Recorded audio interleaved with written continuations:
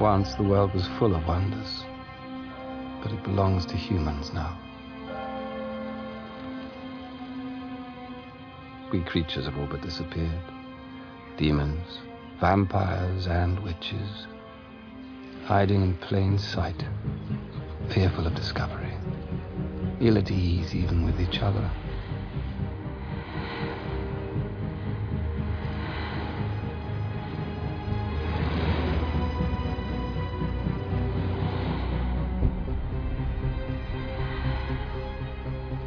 But, as my father used to say, in every ending, there is a new beginning.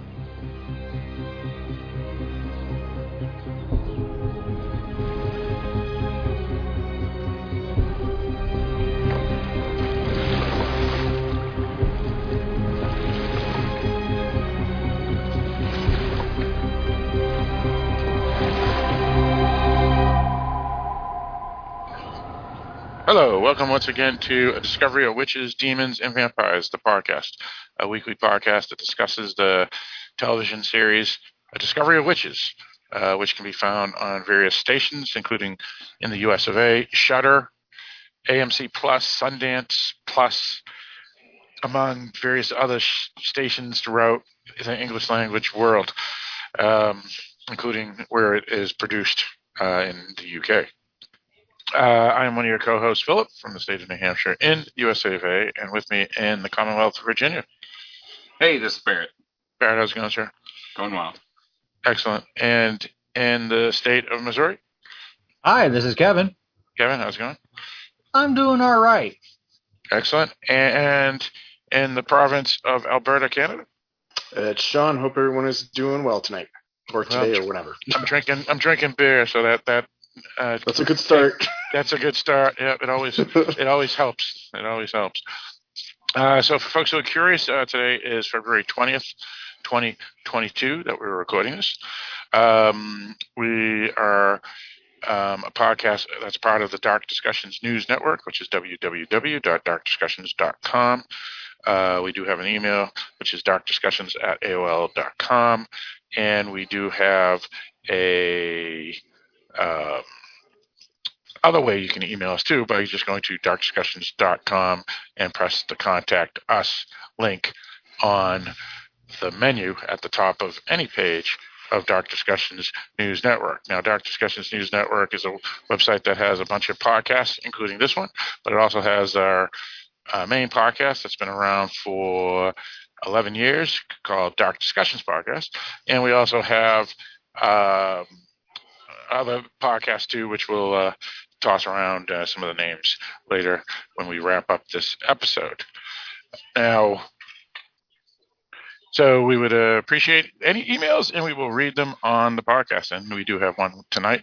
So I guess we can get into that. But before we do, just a couple more things, which is this is a podcast that reviews and critiques each episode of this television series starring Teresa, Palmer, Matthew Goode, among other folk. The show obviously is an hour or less per episode. Our podcast goes into depth, so obviously we spoil. But again, most people who would come to such a podcast aren't here for reviews necessarily of a specific episode, but they're also here to hear people discuss the episode as well. So we will obviously have spoilers because we're going to go into depth. Also, we are talking about the season finale and also the series finale because it is the very last episode of the 3-season show. And that doesn't mean our podcasting is done. We will at least have one more episode next week at the same time to discuss the series as a whole and our final opinions and the arcs and our favorite characters and all that good stuff. But we may also have one or two other episodes after, but we're not sure yet. It depends on if we can get folks that would like to be interviewed. But no matter what, we'll definitely have one episode next week. At the same time, it'll appear wherever you find podcasts, and we will, like I said, discuss the series as a whole. And you can also send in your favorite moments through email, and we will read all that stuff as well on the podcast. And once again, there could be spin-offs. We don't know yet. And if there are, we might watch them. So that's right. Yeah. So even though the podcast will eventually be quote unquote finished, because the series is finished, that doesn't mean that if there's a spin-off, we won't do episodes on a spin-off. But we also do episodes on various other things, as we discussed. Dark Discussions podcast does a weekly podcast on genre movies. Halloween Boutique Psychotronic Reviews is similar, and that podcast is maybe once a month or twice a month, and we review screeners as well as interview people behind some of these films. And so forth. And then we have other podcasts as well of note. And then, of course, we're going to be doing some more television series podcasts in between. Our next one is going to be Halo, the series that's going to be on, I think, Paramount Plus. And that's a science fiction outer space series that we will do season 1 of. All right, so let's get into some stuff about Discovery of Witches. And Sean, we do have an email, I think. Yes, we do, from Debbie Ledesma. And she says, "Hello, Philip, Barrett, Kevin, and Sean. I enjoyed your podcast on episode 6. It was a good episode. I hope I can answer some of your questions that you expressed. Joubert's motives weren't clear in the books either. I can't really remember. As to the turning of vampires in the series, a person that is turned by a vampire is considered family, like Marcus's Matthew's son. Marcus can't turn Phoebe because then she would be his daughter." Ooh. Creepy. Okay. Well, that changes things then. That does change things. In the book, Matthew gives his blessing. That's rather significant there.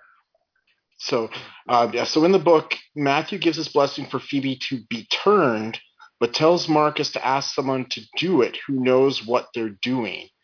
Phoebe's and Marcus's story is told in book 4, Time's Convert. In the books, Benjamin has a small army to help him, so the Knights of Lazarus fight them, while Diana takes on Knox and Benjamin to rescue Matthew. Diana dealt with Satu earlier. Satu's motivations weren't clear in the books either. Hope this helps. Until next week, best wishes, Debbie. Thanks, Debbie. Well, that's interesting. That is interesting. That's a way different ending. Makes a difference. Yeah, they definitely did it a little differently. Yeah. I mean, I know offline I was talking to Sean, specifically Sean. You mentioned that one thing that I was curious about this season, and I did look on Facebook at some of the Discovery of Witches Facebook groups, which I don't promote the podcast on at all because I don't want to look like spam. And oddly, a lot of people don't even talk about podcasts for the series on these groups, which is kind of weird.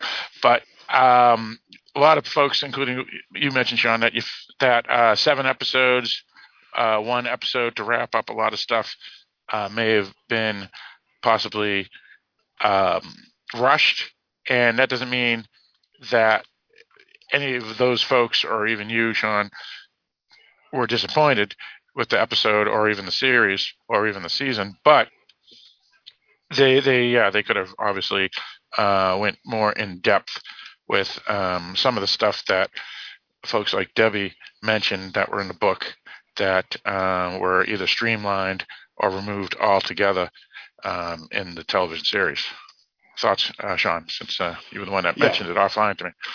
I just felt that, again, no complaints, and I enjoyed the finale and what it offered for wrapping stuff up in the series, but it did feel that it was rushed. And there was, whether it was the pacing, and I know there's a time constraint because you only have so many episodes and only so much of time that you can put in for each episode, but it did feel to me that it was like, boom, boom, boom, boom, boom, boom, boom, boom, we're done. Right. And again, I'm not saying it's bad. I'm just saying it. If they could have somehow had convinced at least one more episode to be done, it might have changed the pacing a bit, and it wouldn't have felt, at least to me, that it was just going boom, boom, boom, boom, boom. Yeah, tie up all the loose ends. Like, so, and again, I mean, this at least happens on they other tied up shows all too. at least they tied up all the loose ends. Some shows, it's like even when they know they're going to get canceled or whatever, or they're ending, they don't, and that really sucks. Yeah, no, and as I say, it wasn't a bad episode. I don't think it was lesser because of it. It would have been nice if they'd been able to have that extra episode possibly, but this is the way it is. So, Sure. Yeah, and not no disrespect for a 3-season series where they specifically said they were only going 3 seasons. Even if those seasons had weird numbers of episodes, because it wasn't like they were all standard 10 episodes and done. This season, for example, only had 7.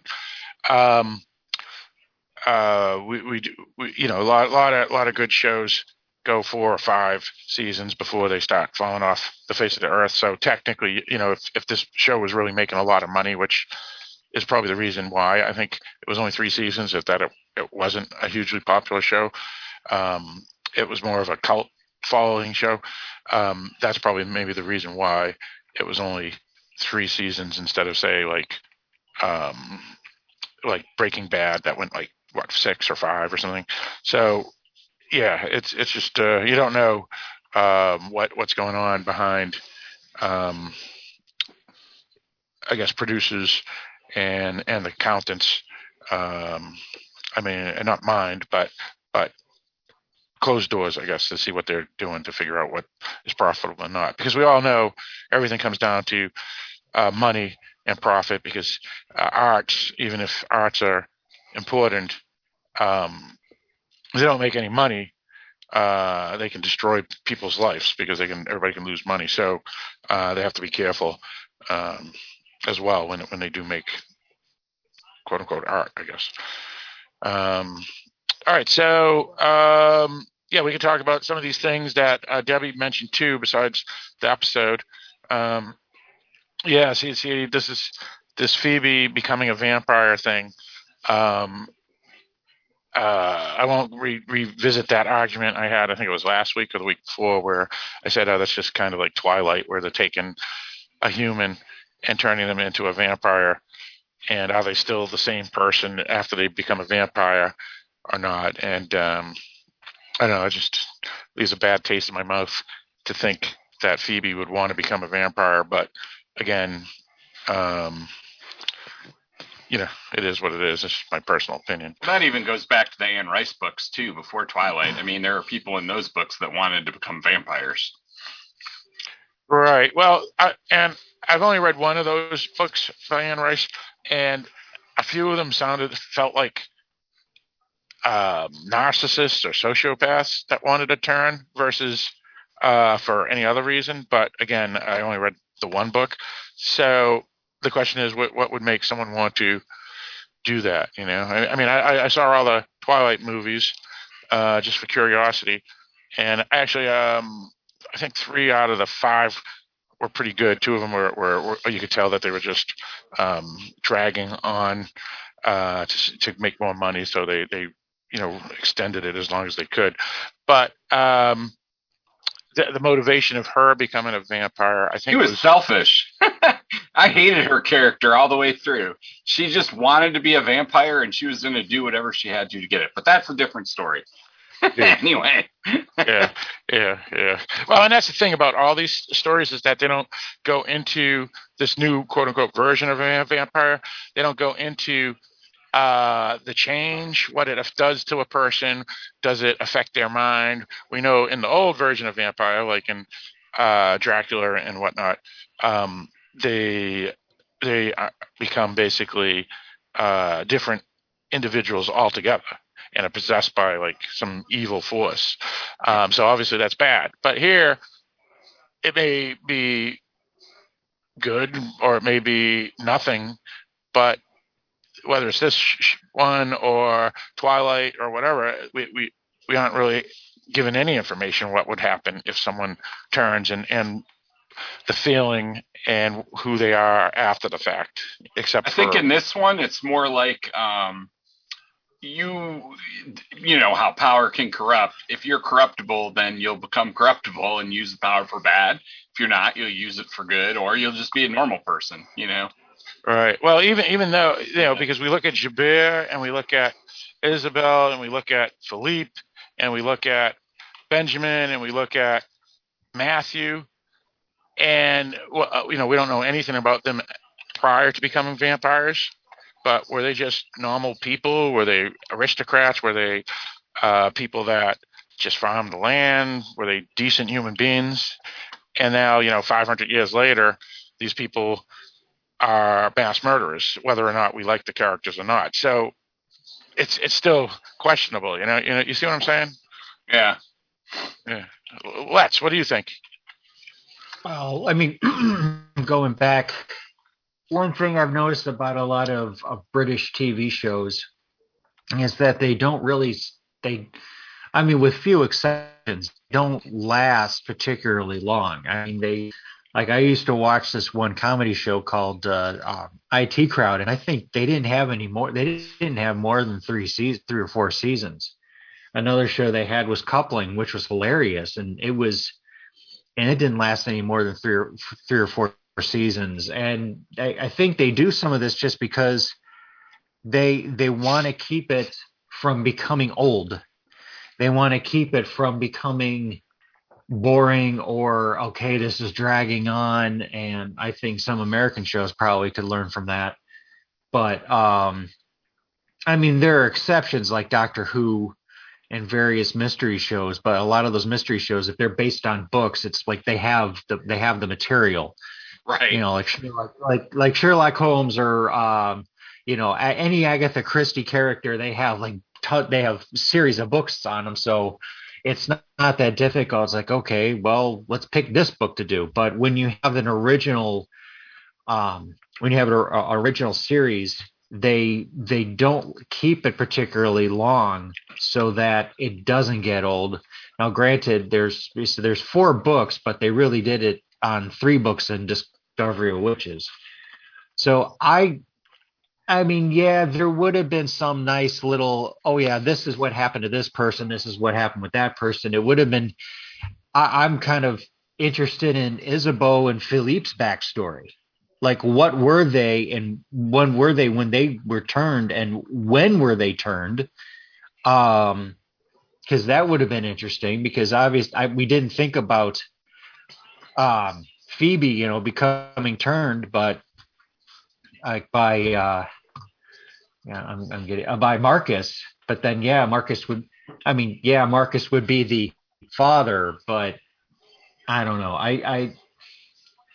It's different with Marcus being the quote unquote father of Phoebe instead of, being the actual father of Phoebe. You know what I mean? I don't know. I don't, that the fact that Marcus would marry a woman that he turned just doesn't bother me too much. I think maybe it's a little like incest still, though.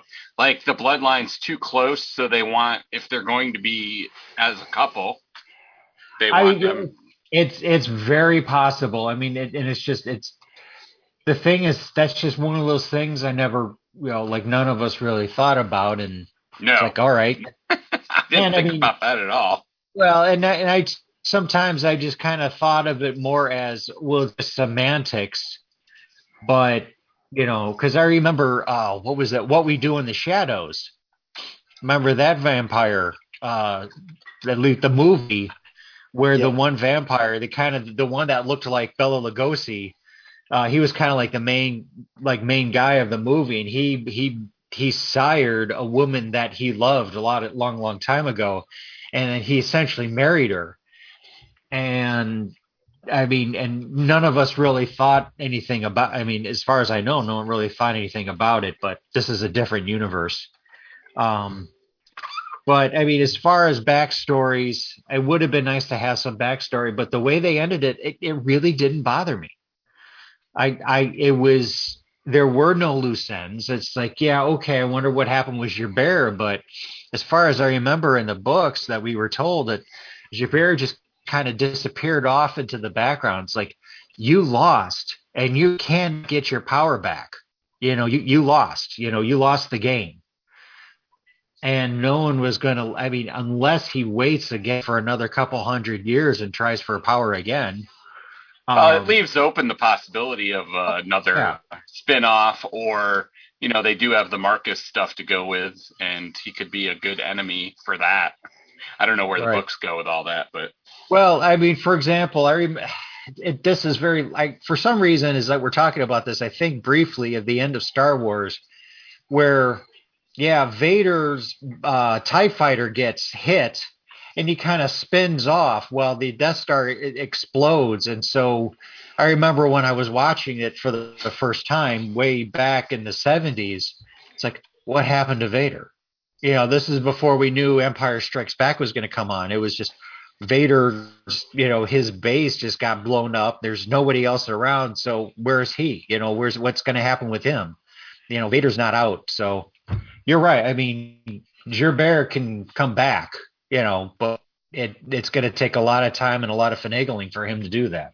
Now, Kevin, let me ask you this too, about these vampires and the backstory, as you mentioned, being born again Christian, which most of our listeners probably know this. Your perspective of say someone like Phoebe, being turned by a vampire, whether it was Marcus or just someone else, meaning, who cares? She just turns, period. Does that, and again, this show doesn't do it, nor does the Twilight books or the Twilight movies really show it, but what's your thought about wondering whether or not someone like Phoebe wanting to become a vampire and what she becomes after the fact? Because, as I mentioned, Isabel and Philippe and Benjamin and Matthew and so forth become mass murderers, and Gerbert too, for that matter, since they became vampires. But prior to that, they could have just been Phoebe. So I know it's a different time and a different era, but if someone like Phoebe turns, unlike the vampires from Dracula and whatnot, which were pure evil and became possessed by demons from hell, basically, what's your thought of someone like Phoebe becoming a vampire in this universe? Because it's one of those things that would never, it was never explored. Screw feeding on a cow or a deer. Human, they're the prey. So, what do you think, Kevin? Okay. This is one of those things. For example, when you usually think about a vampire, like in other vampire stories, like Dracula or Salem's Lot or what have you, it just seems like, from what I've seen, it's like the person loses the person dies. Okay, that's the whole thing. They die, and so what is left over is essentially an animated corpse. That's why they call them the undead. So this has all of correct me if I'm wrong, obviously, but it just seems like it's an animated corpse with all the memories and all that and the personality and all that, but the actual soul is gone. So I don't know if, say, in this show, their soul is still there or not, because granted, I don't, you go back, could Dracula have sex with a woman and they have kids? No, not from that lore, I don't think. Right, exactly, from that lore. And I don't see I'm forgetting names again. Barlow. No, Mr. Barlow. Yeah, he's definitely from Salem's Lot. Right, from Salem's Lot. And I'm talking, and the thing is, in the books, okay, Barlow looks like a guy. Looks like it is a man. Not like the Nosferatu type thing, but they did another miniseries of it, and they had Rutger Hauer as Barlow. Right, and that's more apt to the book. That's more apt to the book. So, could that Barlow have a kid? Probably not. So, Phoebe, The thing is that would Phoebe in this case, would she lose her soul? And that is really, for me, the question of, the whole. Now, granted, if Phoebe were to ask me for advice, it says, I want to live with this guy forever. I want to live with Marcus forever. Should I become a vampire? I would say no, because I still think it's unnatural, Right. but. Right. No way, man. It's real. It's good. No, but his point's fair, and obviously this is all fictional, so we can say anything. But wait, is it really unnatural? It's just something they become after they get this virus. Well, that's the thing. It depends on what we're talking about, because originally when me and Kevin were talking about the series before we even started the podcast, we were talking about demons as well as vampires, and how in historical lore demons are and not just historical lore but religious lore, demons are not good. Period. They're the spawn of hell. Period. Right. So Kevin made that point, and then I extended it to vampires, because that's what vampires are in the lore that Kevin's referring to, and in a sense I'm referring to too. So and that's why they're called undead, which was an excellent point that Kevin brought up. So what does Phoebe become when she turns into a vampire in this lore, in this world? And is that natural? And is that normal? And is that okay? Because again, people like Isabel and Matthew, assuming they weren't sociopaths before they became vampires, became mass murderers after the fact. Well, I think what happens is they are genetically changed when they get this virus or whatever you want to call it in them. So their DNA actually changes and they become another creature, and they do not necessarily have to consider humans as the same type of animal as themselves. So if they have to feed on them, to them it may be okay. Well, so is that a good thing for someone like Phoebe? It's just another predator. I mean, there's always predators out there. We just like to be the biggest and best. Oh no, we understand all that. But the thing is that I think, are they the same person though? I think so. She just has different needs at this point. Well, I mean, Barrett has an interesting point when he looks at it from a genetic standpoint, and I forgot to consider that. It's like, yes, she becomes, her genetics change now, but the thing, and then because I remember, because I mean, in all the other most of the other vampire lores, I mean, there's still the aversion to sunlight. There's still the aversion to crosses or holy. It's a curse, right? It's a curse. It's a curse, right? Yeah. And even though, and of course, I mean, I also think about the Lost Boys, with Kiefer Sutherland and all that. It was a curse, but boy, were they enjoying it. But the thing is, they had the aversion to crosses. They had aversion to sunlight. Now, this is a different, I mean, these vampires in Discovery Witches don't even sparkle when they hit the sunlight. They just walk around every day like anybody else, and I remember when Matthew made the announcement to the scientist, I am a vampire. Okay, yes, I drink blood, and that's pretty much the only thing I really consume. And he says, I'm a Roman Catholic. I can step into a church. I don't have aversion to crosses and all that sort of thing. So, I mean, he's essentially throwing away all of the most of the vampire lore that we have grown up with. I don't know. What's interesting is, okay, so we have a genetic threesome here. We have witches, we have demons, and we have vampires. They're all interconnected. Now, vampires appear to be made, so how that creation occurred, I have no idea, but they are genetically different but have similarities between the other two. And then there's humanity, which they don't really explain how their DNA compares to ours. So we know there's really 4 types of DNA, right? And they all have slight differences. See, the problem I have with the vampires is that they can. I mean, I'm sorry, Barry, I interrupted you. Please finish. No, you're fine. Go ahead. Go ahead. Thank you. like and you even mentioned talking about, well, vampires consume human beings.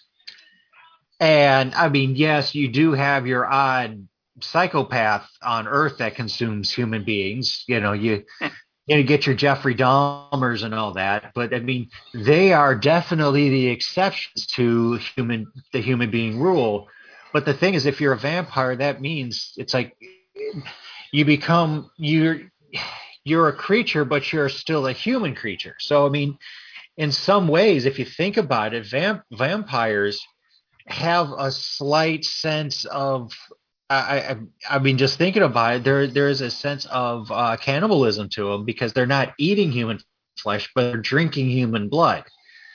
And so I mean, for example, when you saw Isabeau attack a deer, it's like, all right, she's consuming an animal. She might not be eating the flesh or anything, but she is still consuming something from the animal. It's still vampirism, but it's not human. Well, and it's really interesting because they can be born as well as made. So that gets into a whole different area. Yeah. Because we know they can be born. Yeah. How many of them are actually born? I mean, so far, one that we know of, because I mean, the only one that we know born was, Matthew and Diana's daughter. And then the legend. Yeah. I mean, there's a legend, but so does that mean vampire? Can vampire not have babies? They didn't really explain that.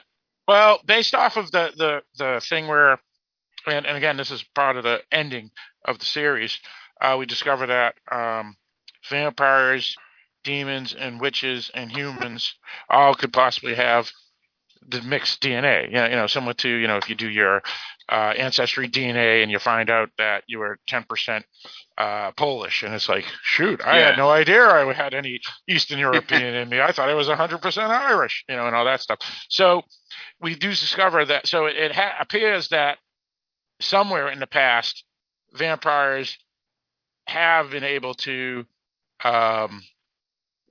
intermingle with other ancestries, right? And it's pretty much stated specifically when Diana, proves it with her research from knowing and becoming the Book of Life and whatnot. So I think legends were, as you said, Sean, where there's smoke, there's fire. But with Diana and the DNA results and Diana explaining it all, it appears that those legends were probably true. Now I have a question. So, sorry, Sean. No, I was just going to throw this thing out too, is that nothing in the series that we've seen says that as a vampire, you have to drain someone to death. That's true. Or feeding. Like, it never says how much, you just need blood. So it doesn't say how much blood you have. You could arrange a blood bank or something, maybe. Like, it doesn't say that you have to kill a person every time you feed.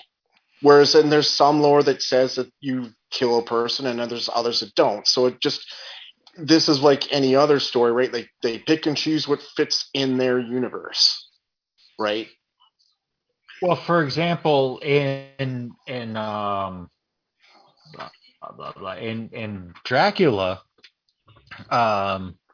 Dracula turned somebody. Turned crumbs, I forgot her name. Lucy? Mina Harker. Well, he turned both of them. He turned both of them differently. Like in what was it? He turned Lucy by draining her to death.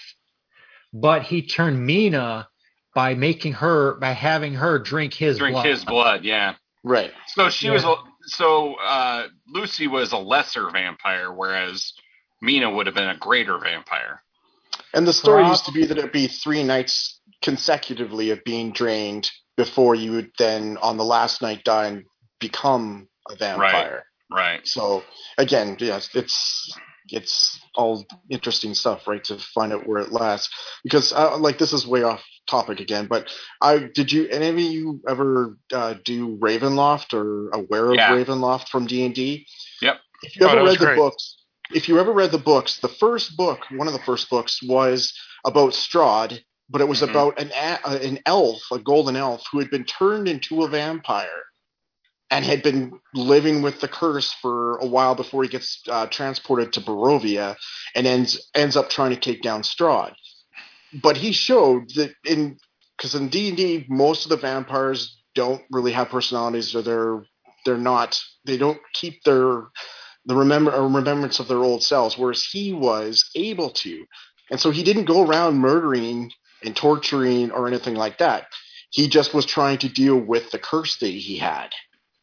And so that's what I was thinking too, is that is this a situation where we don't know, it's not clarified exactly what happens with your personality or soul or however you want to phrase it, right?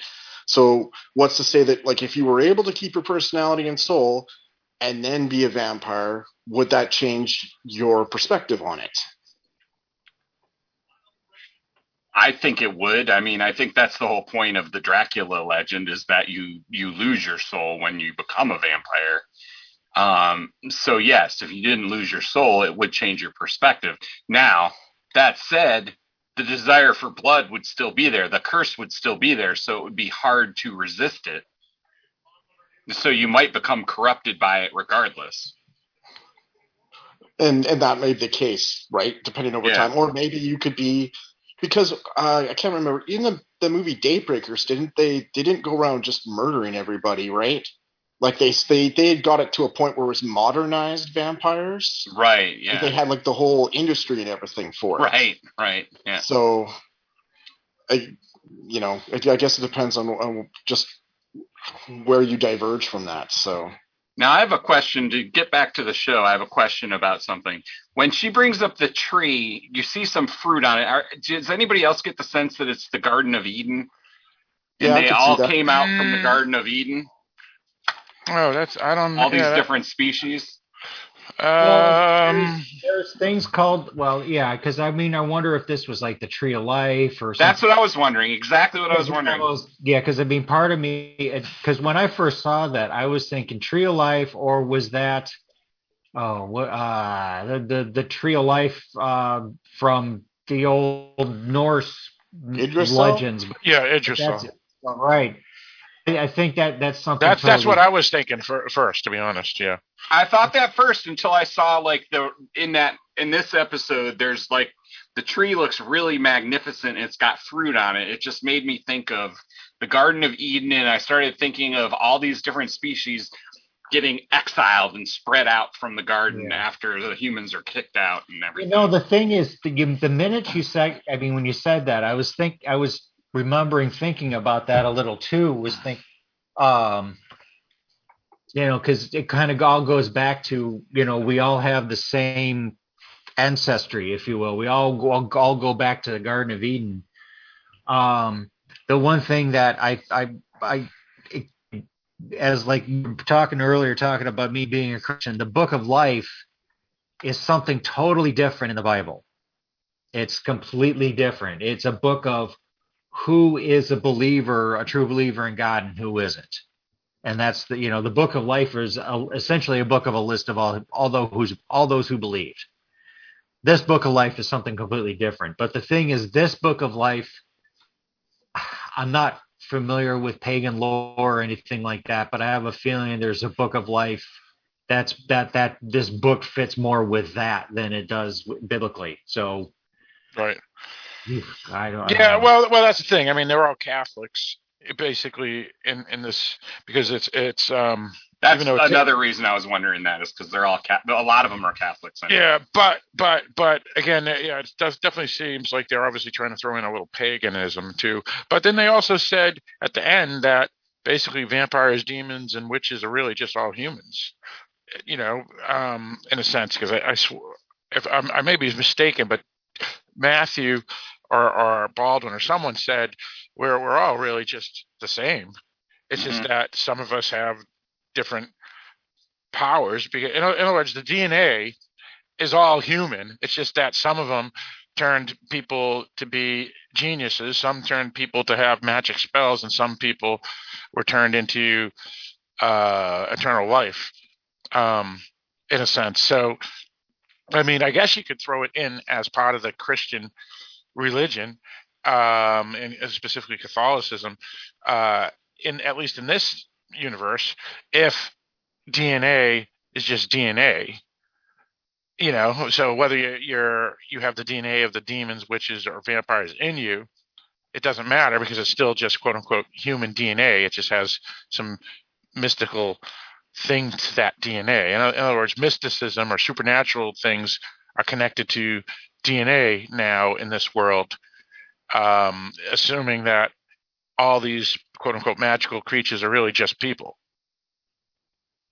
Well, and if it's DNA, it's kind of scientific, right? It becomes where magic is just a way of using the universe.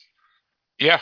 Well, sure. that was what Diana was trying to talk about when she was the representative for the vampires. Right. For the vampire or at least the Clairmonts. Right, for the Clairmonts. I mean, she went in and she says, "I can prove this." She gives her studies to one guy, and the guy's sitting there looking at this almost like, oh my goodness, you could just see it's like, I need some time to really go through this, but you can tell he was getting convinced pretty quickly. And everybody else, the other witches and all except Shudder, were getting convinced very quickly. And they realized, and the funny part is it all revolved around the demons. Yes. And it's all because there was not enough DNA in the rest of them. So, the splitting up was what was causing the problems in the first place, which was causing the witches to lose their power, which goes back to Barrett's point, which is it's all scientific. Because if you remove certain DNA from the gene pool of the world because of like a giant earthquake happens, and then or the plates shift, and so South America is now not part of Africa anymore or whatever. I mean, they've done studies where they've done a highway and how it splits a town in half, and the squirrels on one side of the highway suddenly become different than the squirrels on the other side of the highway after like 10, 20, 30 years, because the DNA of each squirrels aren't intermingling anymore. So if there were more darker colored haired squirrels on one side of that highway, they're all dark now, while the ones on the other side are all white or gray. And it's just because of some unnatural barrier that prevents it. And so if they made this rule where the creatures can't intermingle and whatnot, then it's an unnatural barrier. And as a result, like we see with monarchies where they intermarry, and then you have what's that? Disabilities, like deformities and stuff. Disability. Exactly. I was trying to be as politically correct as possible. It's a curiosity, and it's actually kind of an interesting thing, especially when, again, this comes back to what you said, Barrett. It's all science. Yeah. Let's see. Did I just end that conversation, or did anybody else want to add to that conversation? I guess I didn't mean to, because I was just making a point. I wasn't trying to end the conversation. No, but we've been talking a long time about this stuff, and we haven't even talked about anything in the beginning of the episode. Because a lot of this stuff actually is the end of the episode. It is, yeah. So, all right, we can talk ramifications of everything. The funny part about all this, though, is that it's kind of solving the mystery that we've been faced with for the entire show. I mean, not just this season, not just this episode, but the entire show. Right. And so we realize that it's all genetic. It's interesting. Right. Well, and that's, I mean, they had the, we didn't catch it, but there was the Chekhov's gun at the beginning of the season 3 where they talk about, it's DNA. Mm-hmm. And it never occurred to us, until 6 episodes later, or 4 episodes later, or whatever it was, that was a Chekhov's gun all along, and it explains and solves pretty much the whole issue that you just mentioned, Kevin. That was curiosity all the 3 seasons. So, all right. So let's talk about some of the more specific stuff rather than the scientific and philosophy or the universe that Deborah Harkness created, and talk about some of the scenes too. Diana is a badass. Diana doesn't need a team. She can be her own team. Also, Baldwin is the man. He's redeemed. He's redeemed. Yeah. Hey, I was always Team Baldwin. I said it way back. So I liked Baldwin. Yeah, and Domenico got his Venice, so that was awesome. Yeah. Yeah, that's true. Yeah, that's true. There was one disappointment, in my opinion, and Satu didn't get her head ripped off and killed like Benjamin. She deserved pure death. She did, but I think it was a fate worse than death. For her, that's worse than death. Yeah, unfortunately, she could come back. Yeah, because Diana got out of being spellbound. But that took a lot. It did, but it's possible. Any possibility makes it mean I kill Satu. Right, no coming back from that. You know what it is? It's similar to someone being thrown in jail for life, and then you have this one scumbag governor, and I'm only talking about the United States because I only know U.S. law, where that comes in and goes, "I pardon you," and then his life sentence goes down from life without parole to 20 years with parole, and then he's out, and it's like, holy shit, that guy just got out. So Satu, Barrett's 100% right. If you don't take her out and give her the maximum punishment, which is the same as Benjamin, then she could come back and cause all this crap all over again. It was the same stuff I said. It's like trying to take the throne and not killing all other people that could possibly be part of the bloodline. You take them all out. You don't have anybody else that can be brought in to take your place. You just don't do it. You don't leave them alive. Sorry, Sean. And it was, and it's just what I was saying about Knox last week, is that you can't leave him to be around because he's not going to stop. And I can't imagine Satu is going to stop. Right? She's just going to become more mad. And I mean mad as crazy. And just like Shudder too, right? Like, that's what happened to Benjamin. He became crazy because he became a vampire and left out in the wind, right? So can't we say that Satu, Sean? Couldn't we say Satu similar to that? I guess. Well, I mean, she's a different type of evil compared to Benjamin, but like without magic, she could become insane because she's so used to it that all she could think about is vengeance, and she could still use human vengeance to get after them. All she has to do is pull out a gun and shoot Diana when Diana's at the supermarket. Right. I mean, seriously. I mean, and Diana's dead. She's dead. That's it. I mean, I was going to say though that I did feel that, as I said, I was joking that Diana didn't need a team, unlike Matthew. It seemed like all she needed was Miriam to kick down the door. And then for them to stand around and watch her do all the stuff. Well, that's the one thing about this series, including season 3 specifically, is that it was the worst kept secret that Diana was the most powerful person in the entire universe.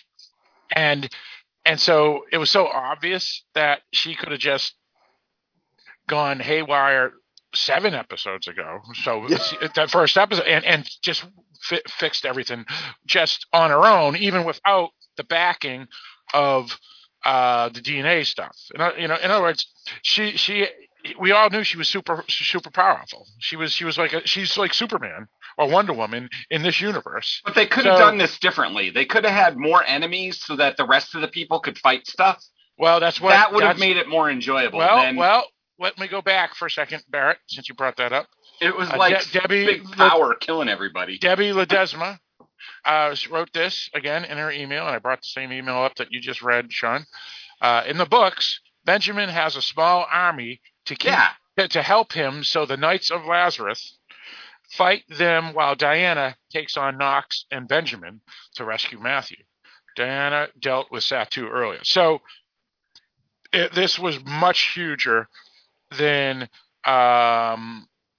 what we saw in the TV show. And they should have stayed with that, because what it did was it was anticlimactic because nobody else was really involved. Well, and she was so powerful, she just stopped everybody. Well, and it's just Go ahead. Well, I was just going to say that I felt the battle with Nox was anticlimactic. The battle with Satu was completely anticlimactic. The battle with Benjamin was completely anticlimactic. They were all outmatched. And Javert was completely unclimactic. So there was like. His was good. I expected his was the best. His was the best. Yes. Yeah. The other ones should have had more people. Yeah, they should have had more people that were involved, so that everybody was involved in the fight. And meanwhile, the fight with Satu should have been longer. She shouldn't have just instantly taken her out. Like, I bind you. You're done. You have no power. Well, her downfall was as easy as Nox. It was basically the same thing. It was like they had the spell, they're doing the spell, and then you see the thing going around her, just like we saw around Snap Nox. the finger, done. And done. And then Benjamin, and not that he was an important character, because he really had he had one scene last season, and then they suddenly made him like a big villain this season. Again, in the book, it was probably much better, and he was much more of a bigger of a character, probably. And then she just does another spell and kills him with the arrow. So it's like it was like somewhat disappointing. And then when that happened, it's like, what a horrible plan. That was all in 15 minutes of the show. So we still had like 30 minutes left. I just go, what the hell did that just happen? Are we done? Yeah, it's like they planned so horribly. It's like, yeah, we know you don't know how powerful Diana is, but come on, wouldn't you? But we knew. That's what I'm saying. It was the worst kept secret in the entire show. We knew she was a superhero. She was Captain Marvel. I was hoping for a good lightsaber fight scene, or the equivalent of. I was good for. The thing is, I remember last week we were told that the Satu Diana fight, the boss level, was anticlimactic in the book. Yeah. And so they decided to keep it that way from the books, and so I cannot blame the producers and all that. Well, wait. I have a point to that, because they killed Nox differently, because Nox is supposed to be in this fight. They could have made the Satu fight anticlimactic and had her taken out like Nox was, really simply. But this fight could have been very climatic battle. Like, Nox could have been there, Benjamin could have been there, and lots of just. I'm not arguing with you there. Personally, what I would have liked to have seen, and I'm not complaining. I'm not saying I was disappointed. I still am not disappointed. I might be the minority here, but I wasn't. No, I wasn't disappointed. I liked it. It just could have been better. Yeah, exactly. And the thing is that you could have had more of the boss level fight. Because because even Satu said we're both weavers. So you could have had a real good knockdown, drawn out fight, or just a big show of lights.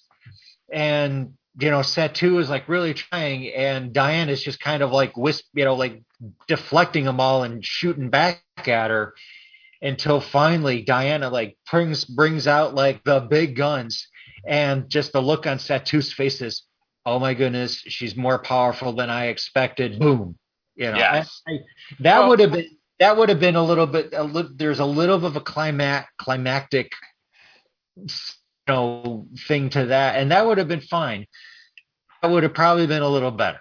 The boat was cool, I have to say. That's why the Phoenix episode from season 2 was awesome, because it had suspense. It lasted perfect timing. It wasn't like a Marvel movie or a Star Wars movie where there's a battle that goes on for 40 minutes. It's like, what the fuck am I watching? And it wasn't 30, let me rephrase that, 5 seconds, like in this episode. So why couldn't they have done something like the Phoenix from season 2 for the battles with Nox and Satu, and then this one here? There's a great movie called The Shooter, starring John Wayne, his last movie before he passed. And at the very end, he was a gunslinger, and all these people wanted to kill him because they could, say they're the better gunslinger than him. So he sends out notices to these three guys that want to kill him, that are really good gunslingers. And they meet all at a bar. And he goes in, everybody's just drinking, but they know why they're there. And then there's this huge gunfight that goes on for like about 5 minutes, like the Phoenix scene. And it was awesome. It was one of the greatest Westerns ever. And the thing is, they didn't do that for these characters. And it was like so disappointing, especially when they had done it so well with the Phoenix in the prior season. And they built these characters up to be so bad. Right. And not just bad, but badass. Right. And then he's taken out with a fire arrow to the chest and disintegrates. And Satu is just totally spellbound with no recourse. It kind of stretched believability almost because she was so powerful. It was like the DM's favorite character finally, got to win the adventure. Right. What I was going to say was, it felt like you had gone through the video game, you unlocked all the cheat codes, and now you were playing through again. And basically, anyone who gave you any challenge in the first time around was nothing. Like basically, you just walk through them.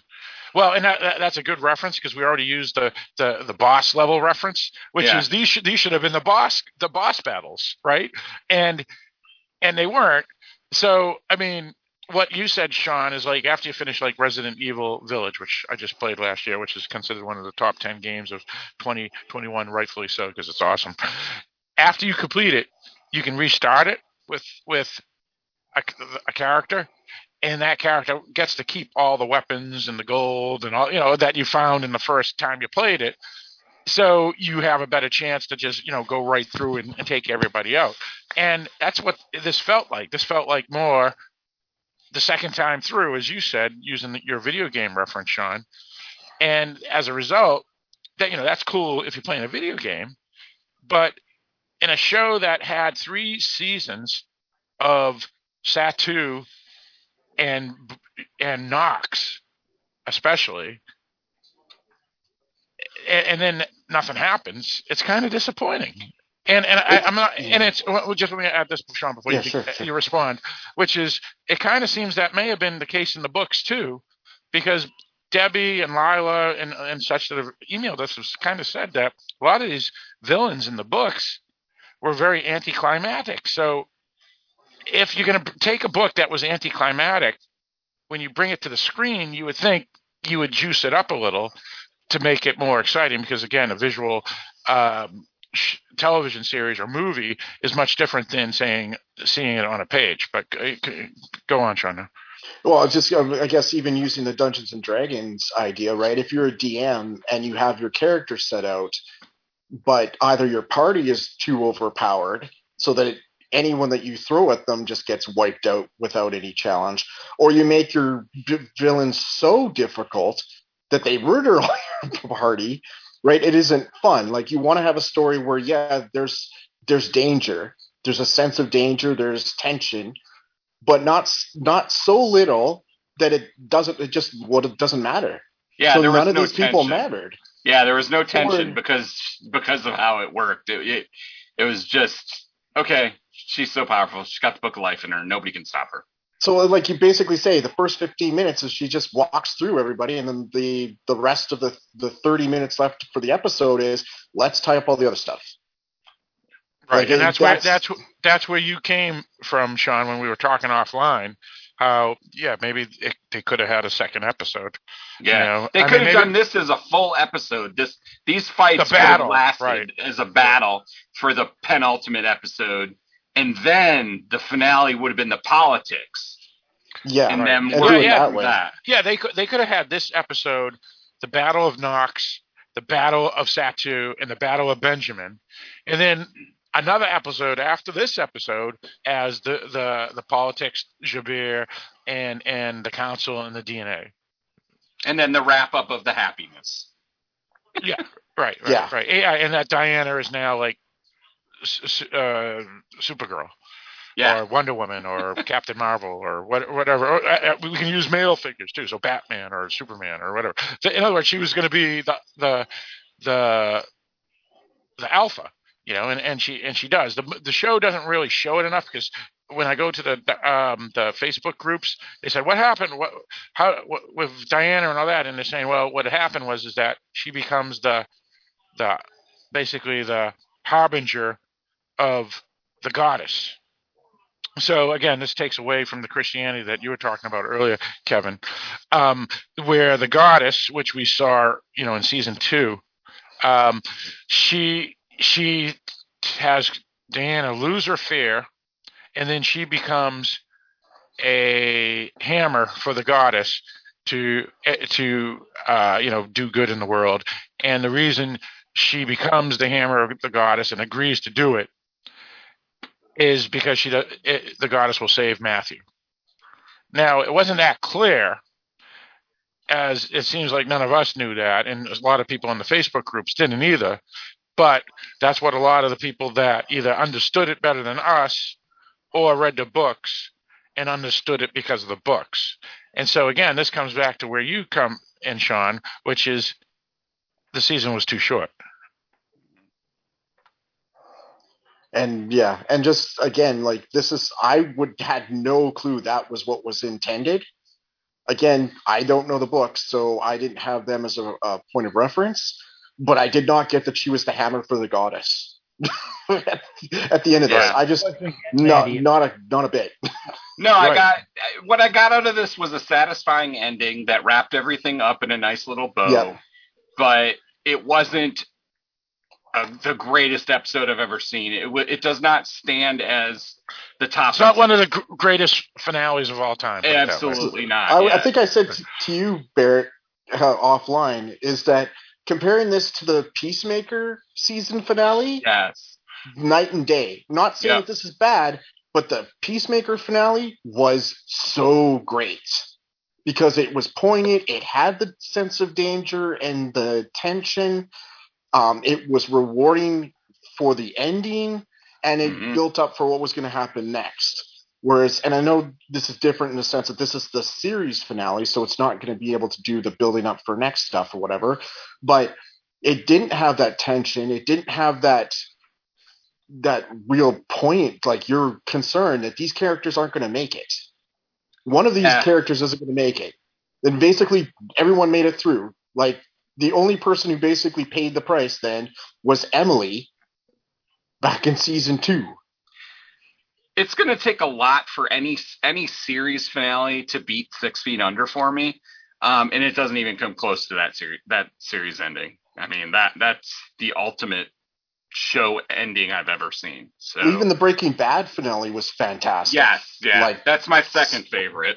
If you're gonna like a very high acclaimed series, there's a reason, and it was rewarding for all the time you put in to watch these shows, to then feel that this ties up stuff. I'm cool, and then you can go on to the Saul show, the prequel show, and that's the Better Call Saul, and enjoy that, and then see where other stuff comes from. Right. Well, and also a lot of times it's not even just a finale, right? I mean, everybody says finale, but it's really the last 3 to 4 episodes, right? Because like Breaking Bad, even though it's not necessarily one of my favorite TV shows of all time, it's a great series. Those last 4 episodes with his brother-in-law and him, and so if you're gonna, like here, if this season was as awesome as it could have been, the Knox finale would have been very memorable in the penultimate episode or a prior episode even before that, but they didn't have that. The one death that really was unbelievable to me was when Diana and Matthew took off to the 1590s, and that really hot curly-haired vampire was attacking her, and they had to throw her through the barn and all that. You remember that in season 1? That was friggin' awesome. And and she was a great villain. And then she gets taken out, and it's like, wow, they wiped out one of the best villains. And then when Knox, it's like it was nothing. So no spoiler alert for Breaking Bad, but the brother-in-law, whatever happens to him and in that series in Breaking Bad, that was like remarkable, or what happens, and no spoilers for Game of Thrones, but what happens with Ned Stark, and these things were memorable. They were great, but and they weren't even the final season, the final episode of the series. You know what I'm saying? And here, Knox was nothing, Satu was nothing, Benjamin was nothing, and it's like and also this whole season was kind of a disappointment in my opinion because it didn't focus enough on Diana, because it was mostly a Matthew story, because most of the time Diana was I guess sitting in bed because she was pregnant, but that didn't mean they had to write her character out as the lead like she was in the first two seasons. But you was going to say something, Kevin. Was it you, Kevin? Well, yeah, it's just the thing that I had about like the Knox death. Personally, I think it being anticlimactic was fitting for Knox because remember, and I mentioned this a lot last week, is that his main power was in that little orb thing of his. And so when it came time for him to go up against another witch, in this case, Sarah. You mean who's Sarah? Sarah. Sarah's, yeah, the aunt. Yeah, the aunt. I'm sorry. Yeah, the aunt. So in other words, Aunt Sarah, the quote unquote kitchen witch, was still more powerful than Knox. That it got to that because remember last week, I mean, she was doing that whirlwind thing around, and his only thing was trying to reach in and try to pull out that orb. Where if he was even a halfway powerful witch, he wouldn't have needed it. He would not have needed it. That's why I think him being anticlimactic was actually very was almost suitable for Knox, because all in all, he was not as powerful as he tried to make himself out to be. Well, and that's a fair point, Kevin. And if this was, we were reading the books and we that was part of the book, I would concur. That works fine. And based off of what we saw in this season, where he just became like a behavioral health individual, where he was all like, what's that? Yeah, wackadoodle if you prefer. Wackadoodle. But since this is a visual medium, and they had built the character up, so he was like the Darth Vader of this series, and then to just have him just become like this poor slob that had no power, that was then just killed. It's like, damn, that kind of sucked. And so I think it's maybe it's because it's the visual medium versus the if we had read the books and his character in the books and his fate in the books, if this is it would be more dramatic and understandable and quote unquote exciting maybe, but I don't know. Maybe I'm wrong. Yeah, go on, Sean. Sorry, I was just going to say, like, touching on what you touched about with other series, like with The Sopranos, that was a divisive finale for people. Yep. But the build-up to it was good, and then the showrunner came out, I think actually last year when the prequel movie came out, asking like what was the actual result of the finale, and he told the results, and I don't know, it was maybe it should have been screened, right? They should have filmed it, right? Or something, right? It's just because you put so much time in to watch the seasons, that when you get something where it's done off screen, say, that may be like you feel that you weren't rewarded for the time and effort you put in to watch it, right? And when you're looking, so I mean, it's like I imagine it's very difficult when you're doing a series or creating characters, and either, as I say, like we talked about before, never mind a budget, right? Never mind a budget and amount of time that you're allowed. Yeah. But when you're trying to tell the story, right, like every season, your big bad has to get badder, right? You don't, because then again you lose the tension and the suspense of danger if you don't. So you get to a point where like you almost like you run out of what you can do, right? kind of thing. Well, Sean, you saw Game of Thrones, or you introduce a new baddie, not just like Benjamin, but really bad, like Ramsay. Ramsay was a great character. No matter how much you hated him, he was great, and the actor was fantastic. And he wasn't even in the first 2 seasons, and suddenly they just introduced this guy, and it's like, who's this guy, whatever. And then suddenly it's like, you're on Greyjoy. He was great. I mean, and he just came in season 5, I think it was, and he was so. But yeah, so unless you make your baddies like Cersei's in Game of Thrones or whatnot, or our lead in Breaking Bad, and how we slowly find out that he's really a scumbag and not the teacher that he pretended he was, it builds up.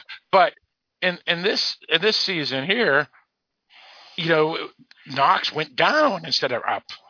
And when someone goes psycho like Knox, even if he lost power, like you said, Kevin, maybe they should have had him like assassinate one of the Clairmonts or one of the lesser characters or something. And it's like, holy smoke. So even though he's a nobody now and he's just a behavioral health individual, or wackadoodle as you prefer, they could have made him like, oh my God, he just changed the whole series and whatever, like what happens in Ozark season 3 finale. What happens to the lawyer in there?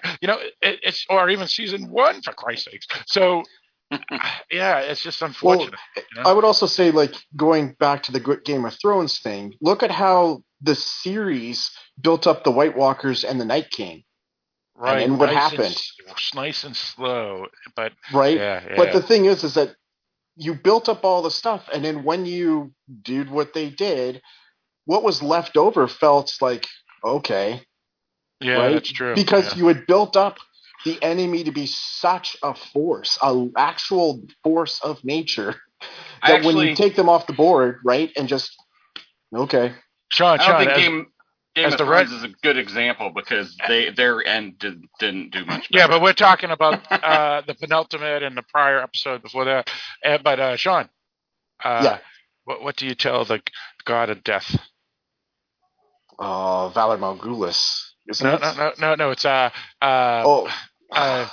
today. What do you? Something about the death. You don't. What do you? I wish I screwed it up. Now you I screwed it up. It's my fault. Sorry. It was basically she says that great. Is it line, not today? Yeah, not today. Exactly. What is it? Sorry, my brain shut down. No, I screwed up the whole quote. But that was awesome. But just today. Like in the sense of like, if you're looking at Knox had power, and then this, whether it was tied to his talisman thing or not, right? He still should have been able to have used some of it, right? And like you said, you take out a secondary character so that it gives you that sense of danger that like you don't know what's going to happen. I got it. What do we say to the god of death? Not today. There we go. There we go. Finally. Okay. So go ahead, Sean. I mean, whoever. I mean, even though we still technically, didn't hear, and even though we still technically didn't see any true evidence, wasn't it Knox who took out that demon guy because he was looking for the Book of Light? Right. Well, he did the ritual, and that ended up leading to Timothy's death. But I mean, if you had seen him take out someone who was within that group, that it would have made that made him more dangerous, because like the whole idea was that he was off the leash or whatever, right? He wasn't bound by the council or the congregation stuff anymore. Right. That he's just going to do what he wants, right? Right. And so you took that away, like you built it up, but then you didn't like bring it to a conclusion that would be more satisfying, I guess. Like with you saying in the battle, right? Well, that's the thing that's interesting about Jabir. Jabir is like, and I don't want to sound, because you should never use World War II analogies incorrectly, but Jabir is like a Hitler, all right? And he had all these laws that he created, and he had William Frick, Judge Freisler follow through with all these laws, even if they were all illegal and corrupt. He got them through legally, through the quote unquote legally, through that dictatorial parliament. And that's what Joubert was doing. So he would say, well, Diana, you killed these 3 people, so you shouldn't even be sitting on the council, and, blah, blah, blah, blah, blah. And even though he's broken every law himself, and while Knox wasn't bound by that, using the law illegally to, in loopholes like Joubert was. So at that point, Knox was like just some crazy hitman or something, or he was like Anton Chigurh from No Country for Old Men. He was just this character that was independent, could do anything he wants, but he was insane, but not a psychopath insane like Anton Chigurh, but unhinged insane.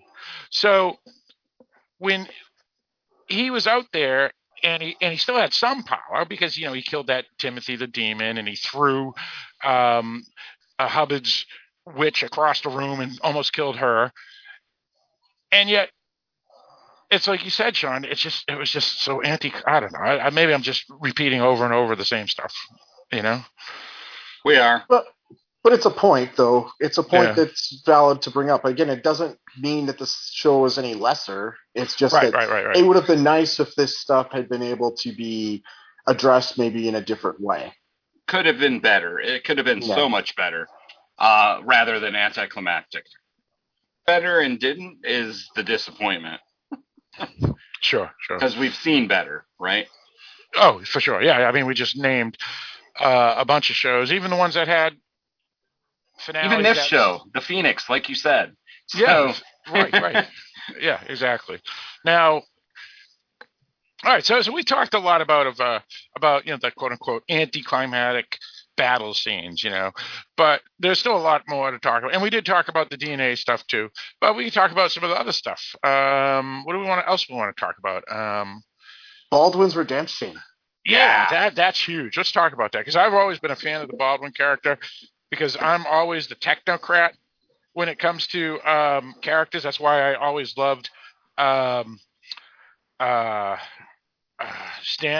was Baratheon, the king Baratheon that I always liked? Stannis, yeah, I always loved Stannis. Yeah, he's my favorite character in the books. Yeah, he's awesome. He was awesome. Again, a lot of people thought he was just like a putz and insignificant, didn't have charisma or whatever. But he followed everything. Children. Well, yeah. He did do that. That was kind of uncool. Yeah. Well, I don't know if he did in the TV series, maybe in the books, but in the TV series he burned a lot of people. That's for sure. But didn't they burn his daughter? They burned his daughter in the show. In the show. They did that. He allowed that. Yeah, that's true. All right, let's get back. All right, right. But my point is that I've always liked Baldwin, because he was the guy that said, "This is what the law says. The law makes sense. This is why the law makes sense. I'm not just being old school and living 40 years too behind. The law says this. It says it, and it's good. It's legit. It's legit, right. It's not fake law like I use with the Third Reich. This is real law. This is legit. So I always liked Baldwin because of that. Now, his character stays even better when he finds out that Joubert has been manipulating it, because then he turns on it. When he realizes that Joubert is manipulating the congregation, then it's all over. Then it's about family. Right. Yeah, exactly. And he shows that he did have some jealousy there at the end. Like, I always thought Dad was going to choose you over me, and when he's talked to Matthew. That was a good makeup scene, though, right? That was good. That was the type of scene they should have had 5 episodes ago in New Orleans, when I was talking about it. You remember when I was talking about they're together, and it's like, if this was real life, they would have sat there for an hour and they would have worked the things out, So it was cool. And then also the other cool thing about Baldwin too was when he comes in and immediately everybody goes, "Baldwin, what are you here for? Get out of here!" And Diana goes, Oh, I I called him. invited him. Yeah, that was awesome. Well, and that's the thing that's brilliant about Diana's character is that she knew the type of person Baldwin is, that he is the technocrat, and if she showed him all these things, he would go, "You're right. You're absolutely right." And even if Jabir did make him turn a little bit and say, "Well, maybe it's not as what I thought." Let's say he still believed in the council 100%. When he walked in that room and she showed him everything, he would have been convinced because that's the type of person he is. Because he always uses logic. Logic and stats. Exactly. Logic and stats. Exactly, Barrett. Yeah, and that's what was great about the character. So let's talk about it. What do we want to talk about? Yeah, go ahead. Well, I was going to say also that I like the fact at the end where he's holding one of the babies to show that he's like connecting with the family and like just showing that other side of him.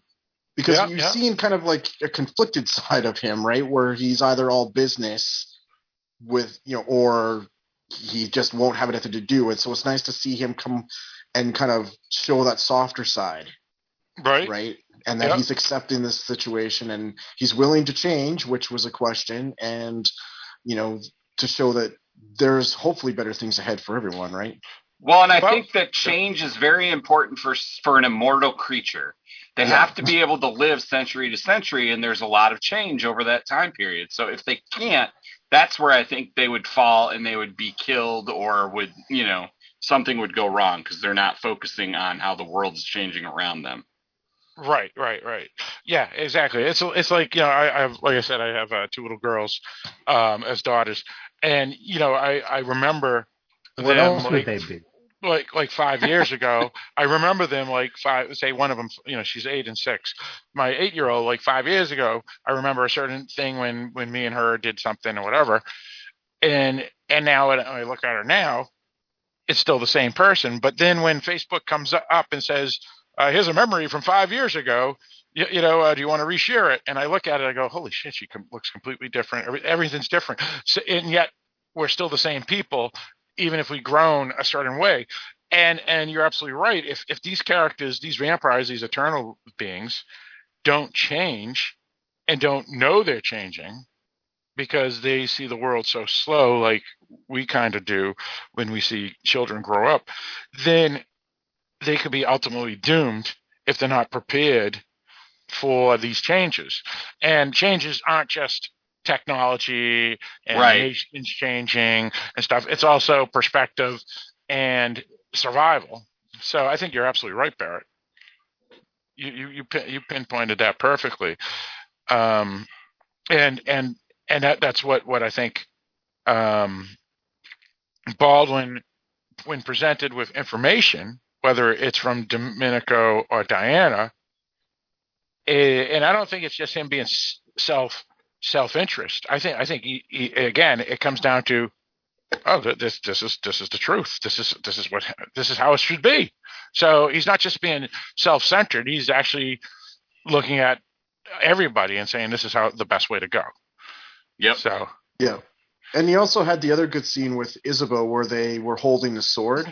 Yeah, that was pretty awesome. That was nice. So yeah.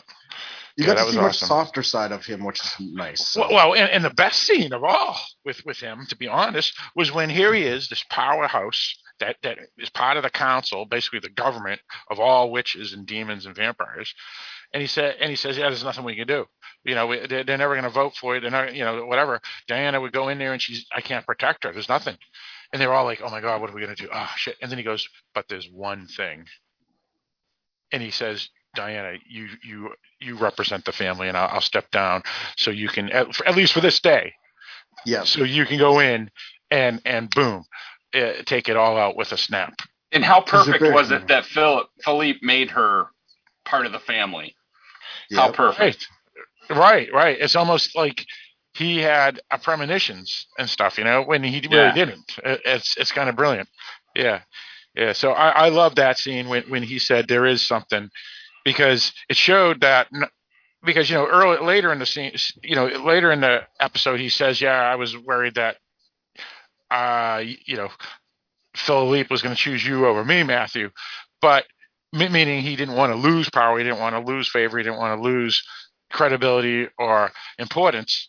And yet, to take the logic that was presented to him by Diana, by stepping down and basically sacrificing that power, he's oddly the true hero of the whole series. And he stuck to Jabert, so that was great too.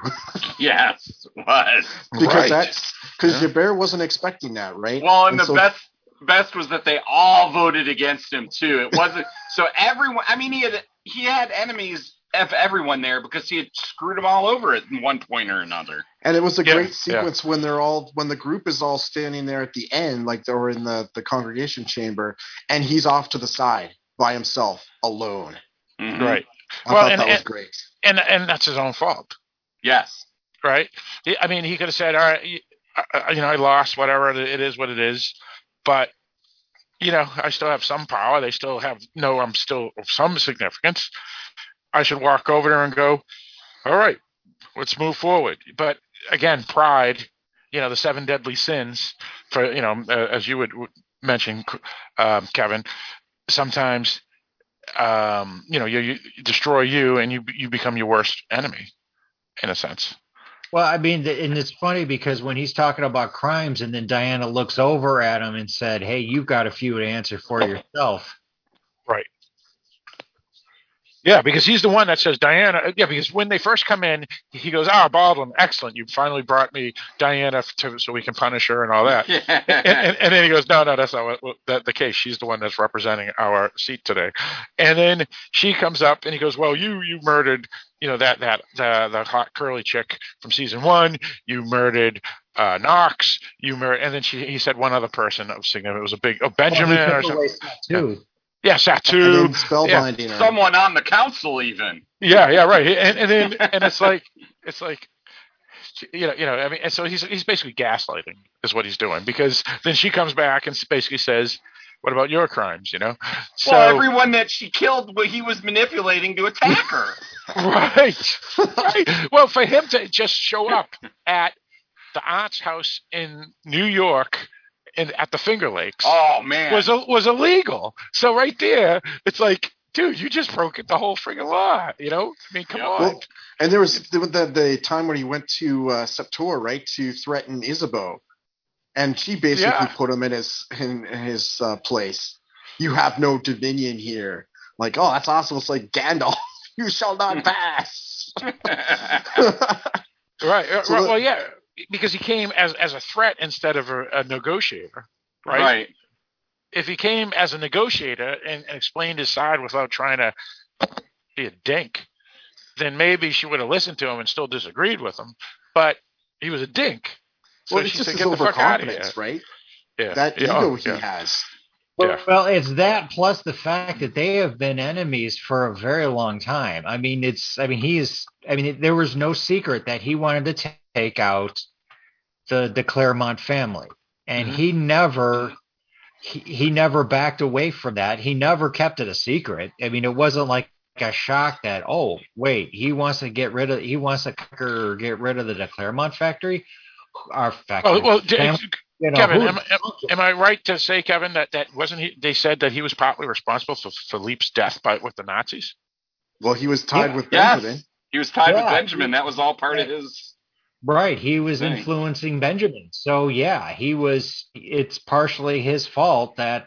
And I mean, I got to give Isabeau the kudos for the control that she showed, because she was about right. I mean, you could tell she probably wanted to tear his throat out.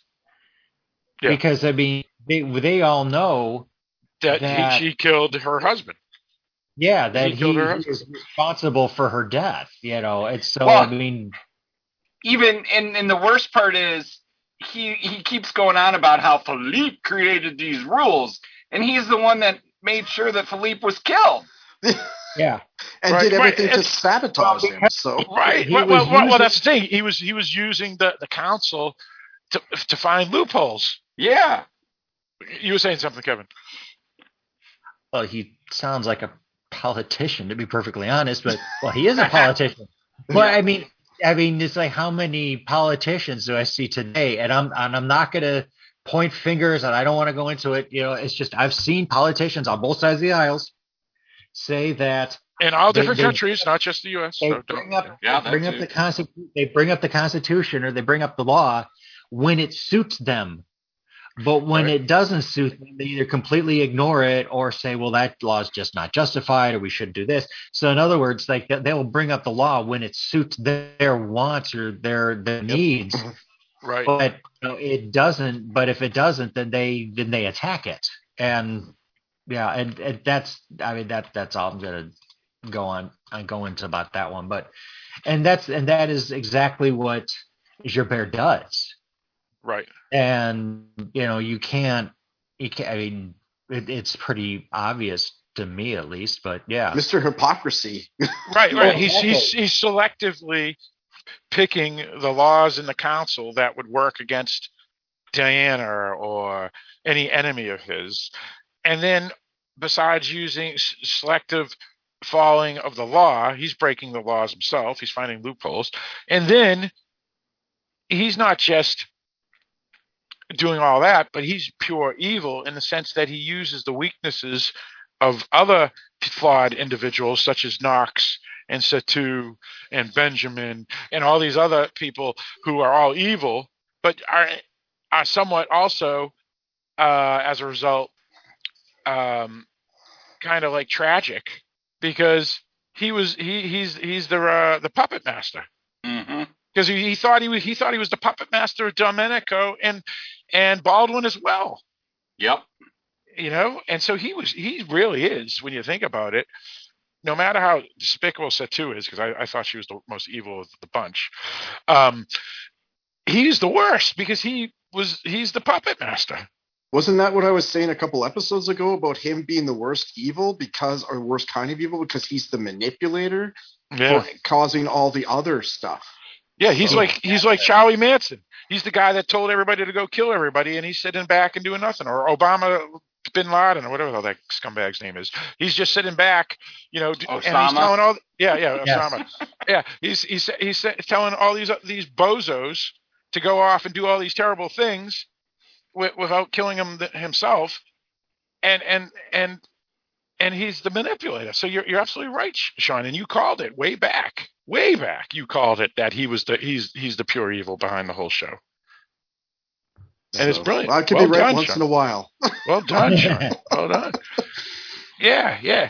And the thing is that his character is kind of interesting because when he's in the council, he's kind of a dink, but he's not like pure evil in the council. It's all behind the scenes. It's the manipulation. Right. When he's not on the council, and we see him in all these other scenes, he's just pure evil.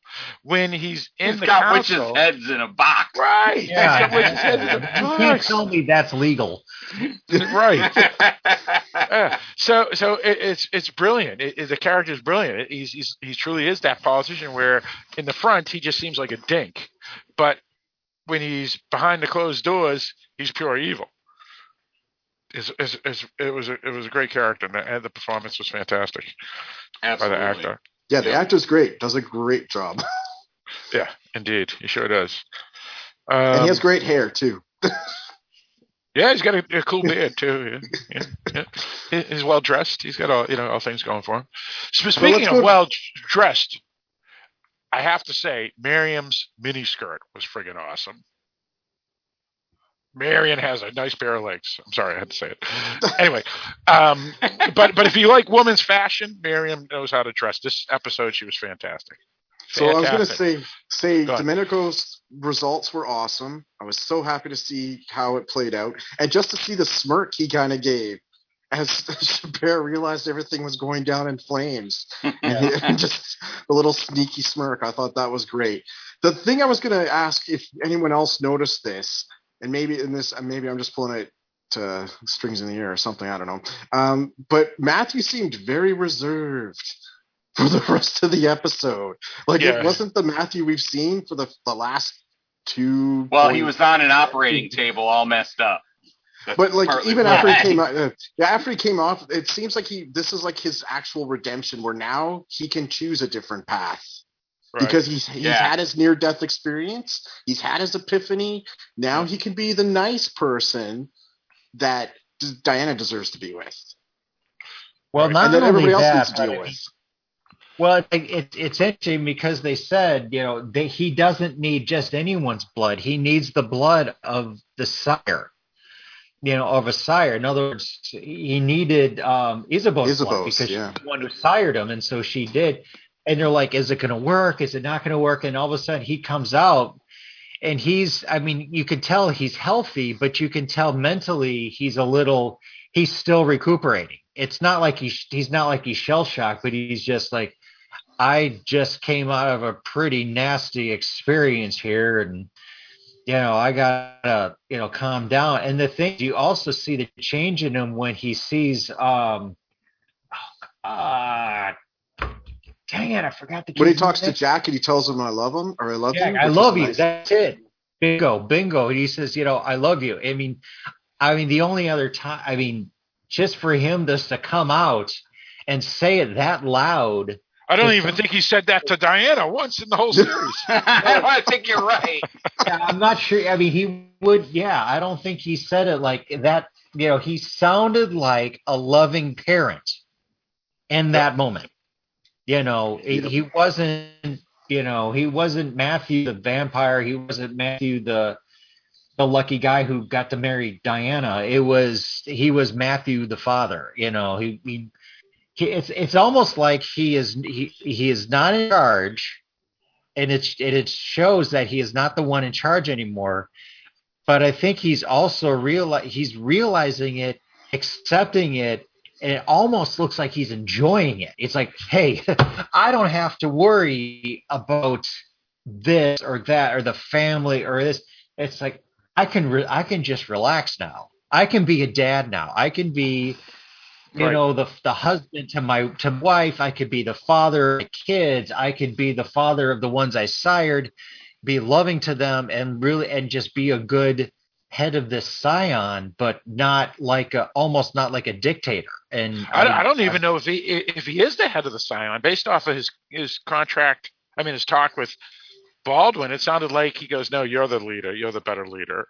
That's why he's because Baldwin was never initiated into the scion. But I don't even think the scion exists. I think it was just going to exist if the council kept going, but since it got dissolved. Well, he's talking about the Clairmont family. Yeah. He's talking about the Clairmont family, like Isabeau and Marcus and the rest of them.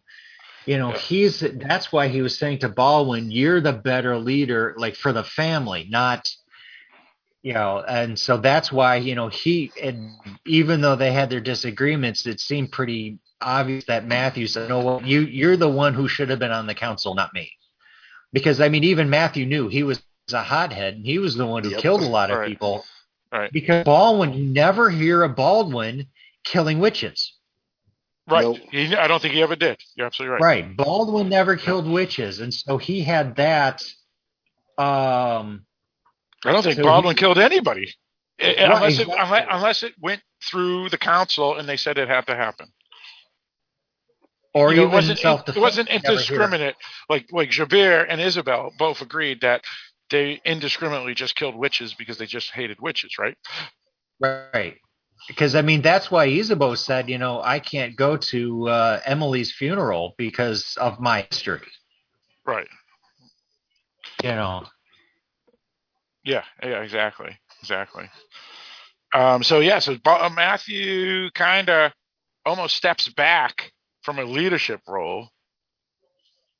In other words, he's not the hothead, this is how it's done and all that anymore. And he's kind of given up power a little bit. It's kind of interesting.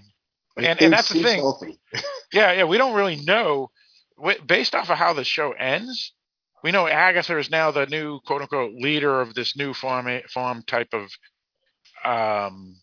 government. Yeah, government or a convent or whatever you want to call it. But we don't really know who is the true leader of at least this family that we've been following, which is the Clairmonts.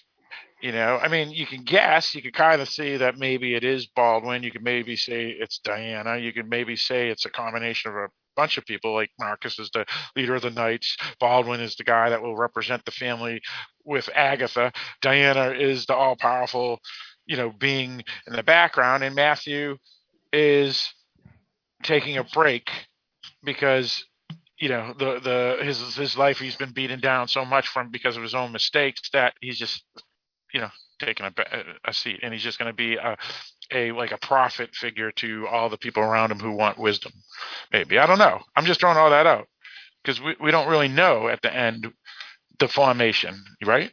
Right. No, I just like the idea though of him actually having this near-death experience and epiphany, and this is the genuine change. Not the I talk about I'm going to change kind of thing or whatever, but this genuinely changed him. Right. So that he is a different person for himself and for everyone around him. Right. So that it is a positive. And yeah, he's not a leadership person. So get him out of the leadership and let him focus on, giving support and advice and be that person. Exactly. In his role. So I like that role for him where he's the person that gives advice. And when I say advice, wisdom, not like political advice. Well, and he seems better able to give advice than take it. That's for sure. That's for sure. Yeah, absolutely. I was sad there was no Hubbard though. Yeah, Hubbard was not in this episode at all. That was sad. Well, and that's the thing. Kevin kept on saying, he was a father to Jack, but Hubbard's really the father, right? To Jack, right? So technically, yeah. Yeah, technically, yeah. So it is kind of interesting. So Jack is a father because they were the ones that. Matthew's the father because they were the ones that took in Jack as a child and gave him a family. But the person that actually sired Jack is Hubbard, I think, right? Yep. Right? It wasn't. No, yeah, it was Hubbard. It wasn't Benjamin. It was Hubbard. Yeah, it was Hubbard. Yeah. So it is kind of interesting. And we got to see Hamish. Yeah. He suddenly appeared back. The last 2 episodes, he's appeared, after disappearing for a whole 20 episodes. So that's interesting. And he's actually his character. It's a strange character because he's Matthew's buddy, but he's a demon. He's not really a de Clairmont, and yet by the end of the season or series, he's kind of a de Clairmont, sort of similar to Sarah, kind of like a de Clairmont, even not really, because Sarah was heading back. No, it was Gallowglass that was leaving. He was the guy. He got his helmet and he was leaving, so he's doing his thing. Yeah, and then we got to see Miriam and Chris look like they might be becoming a couple. Yes, which would be fun. Yeah. Well, hey, if I was Chris and I saw Miriam's legs in that miniskirt, you're damn right I'd be trying to hook up with her. Absolutely, nothing wrong. He was a smart man. Good for Chris. My God, I was shocked. We all knew she was a good-looking woman, but holy smokes, that miniskirt. Anyway, so I just imagine she'd have lots of awesome stories to tell. She's been around for 3,000 years. Yeah, right. She's like the oldest of them all. Like as a history person, that would be awesome to hear what she's experienced. Yeah. I think she's older than Matthew as a vampire, right? Yeah, she is at least. Yeah. Who turned her? Was it Philippe or Isabel? We have no idea. I don't think. Yeah, I don't know. Yeah, she's a de Clairmont, right? But we don't know where she came from. Who turned her? Did she? Oh no! Wait, I was about to say. Did she call? She didn't call Matthew her father. It's it could have been Philippe. Could have been Philippe. Yeah, because we don't know how long Philippe or Isabeau have been around. Right. So it could be one of those two. Philippe, someone who's read the books could tell us. Philippe, I remember when he showed the ruins of that temple, he was pretty much talking about, I was here when they built it. Right. Right. Were using it. A temple to Aphrodite in France. Right. Right. Yeah. So what surprised me that maybe she was turned by Philippe. It's just that it was weird. Well, her character, to be honest, I always felt from season 1 was shortchanged. because she, they had her in the main cast. She was listed as the main cast actress as well as the character itself, but she always was second fiddle to even people like Marcus and stuff. So we didn't really learn anything about her compared to the other characters, even though she was considered one of the main stars of the show. He should have a spin-off show then. Yeah, that would be awesome. Yeah, I would like to see a Miriam spin-off show. Yeah, that'd be cool. Just maybe a spin-off show just with her more involved.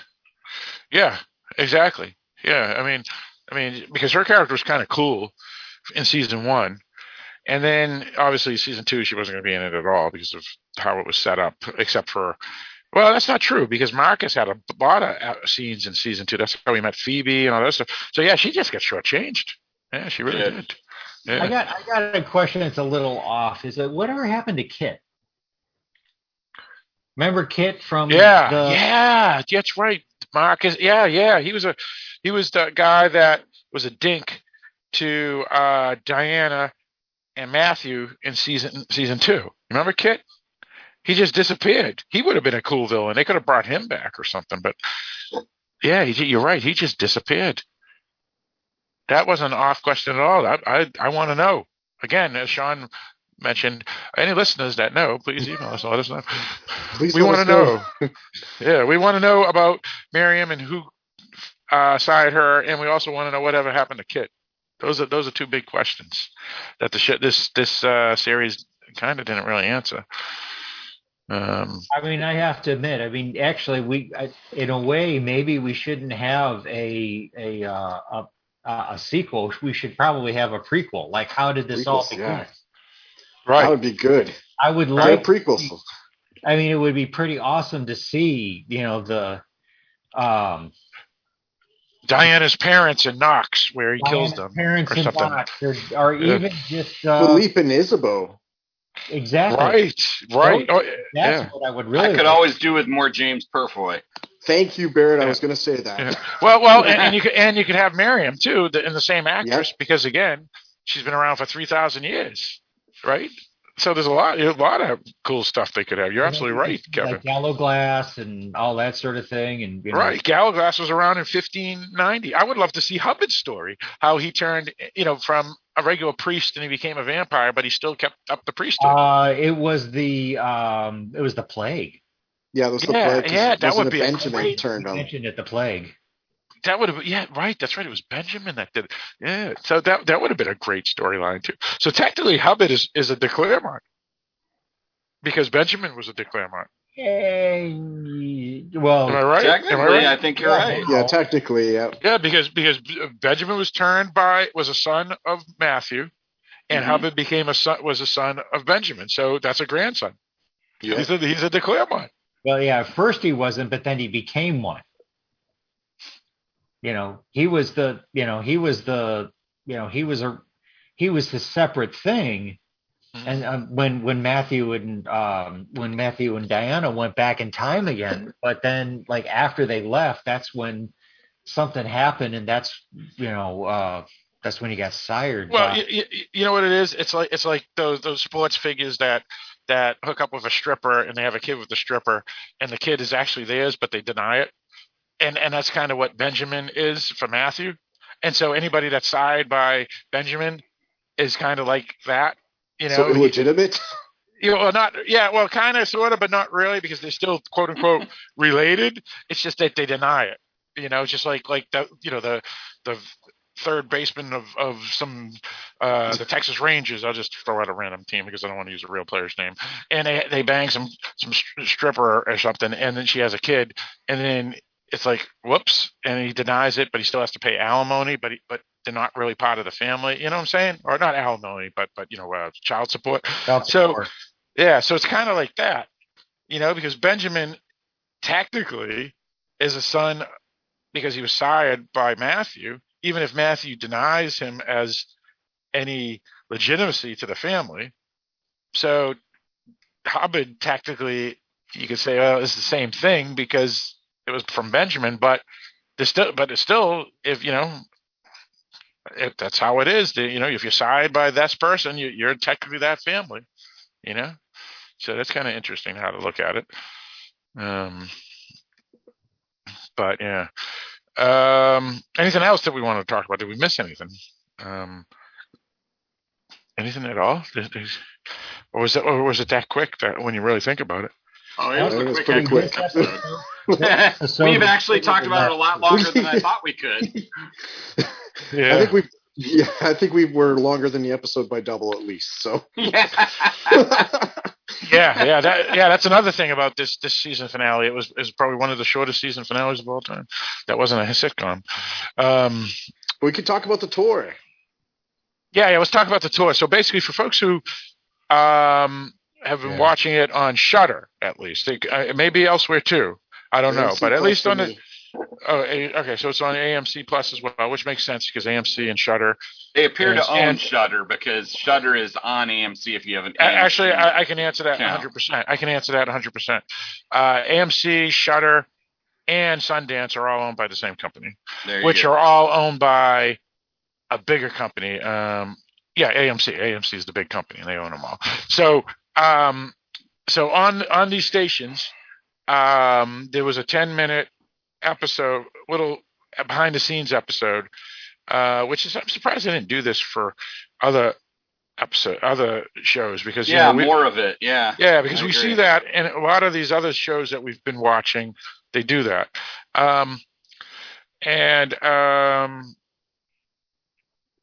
Let's talk about it. So basically, it's just a behind the scenes thing where they go with Teresa Palmer first, and they just show things, and then they bring in Gallowglass. The guy that plays Gallowglass, and then they bring in Marcus, Phoebe, and Miriam. One of the things that was most interesting, I thought, is most of what we see on screen in the show is actually on the set itself in the UK. Yeah. In other words, they took all this time to build a tattoo parlor instead of just going to a tattoo parlor and just filming in a tattoo parlor.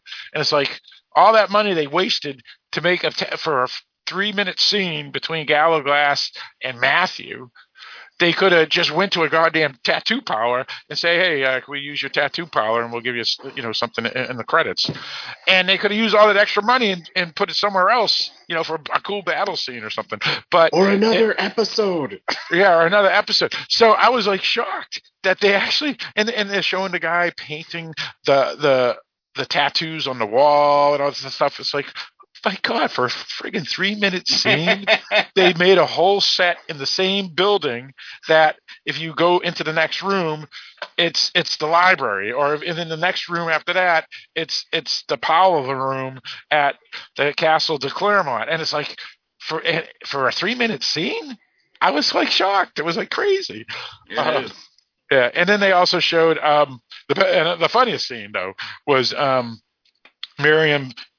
And again, I'm just using the character names because I forget the actors and actresses. But Miriam, Phoebe, and Marcus go around and they're showing the lunchroom. And they go, you sit like at a Gothic table because of COVID. One person has to sit at the one end of the table. Another person sits at the other end of the table. And you have like a candle in the middle because you can't sit next to each other because of the COVID rules over here in the UK.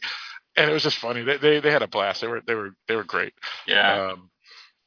You could tell that. Oh, and then I love how Phoebe too. She says, "Oh, it was great. I came in season 2, but I have to say the thing that was great for my 2 seasons was that it's not only all the actors that we worked with and I became friends with, but all the grips and the people behind the camera. They were the same people for both seasons that I worked, and I became friends with all of them too, and it was fantastic. I like that too. And there was the bet too to see if they could fit in the crib. Oh my God, that was hilarious. Oh, Marcus says, "Miriam, get into the crib." That was awesome. She goes, "I don't think so," and she walks off. It was great. It was kind of fun too when they saw the actor who plays Fernando too coming out of his trailer. That was awesome. Yeah, that was great. Yeah. Out of the 3, the Phoebe, Miriam, and Marcus part of the 10-minute thing was the best. That was my favorite part because they were just having a blast. You could tell they were just really having a blast. While the Gallagher, he actually pissed me off because there was a guy working in the back.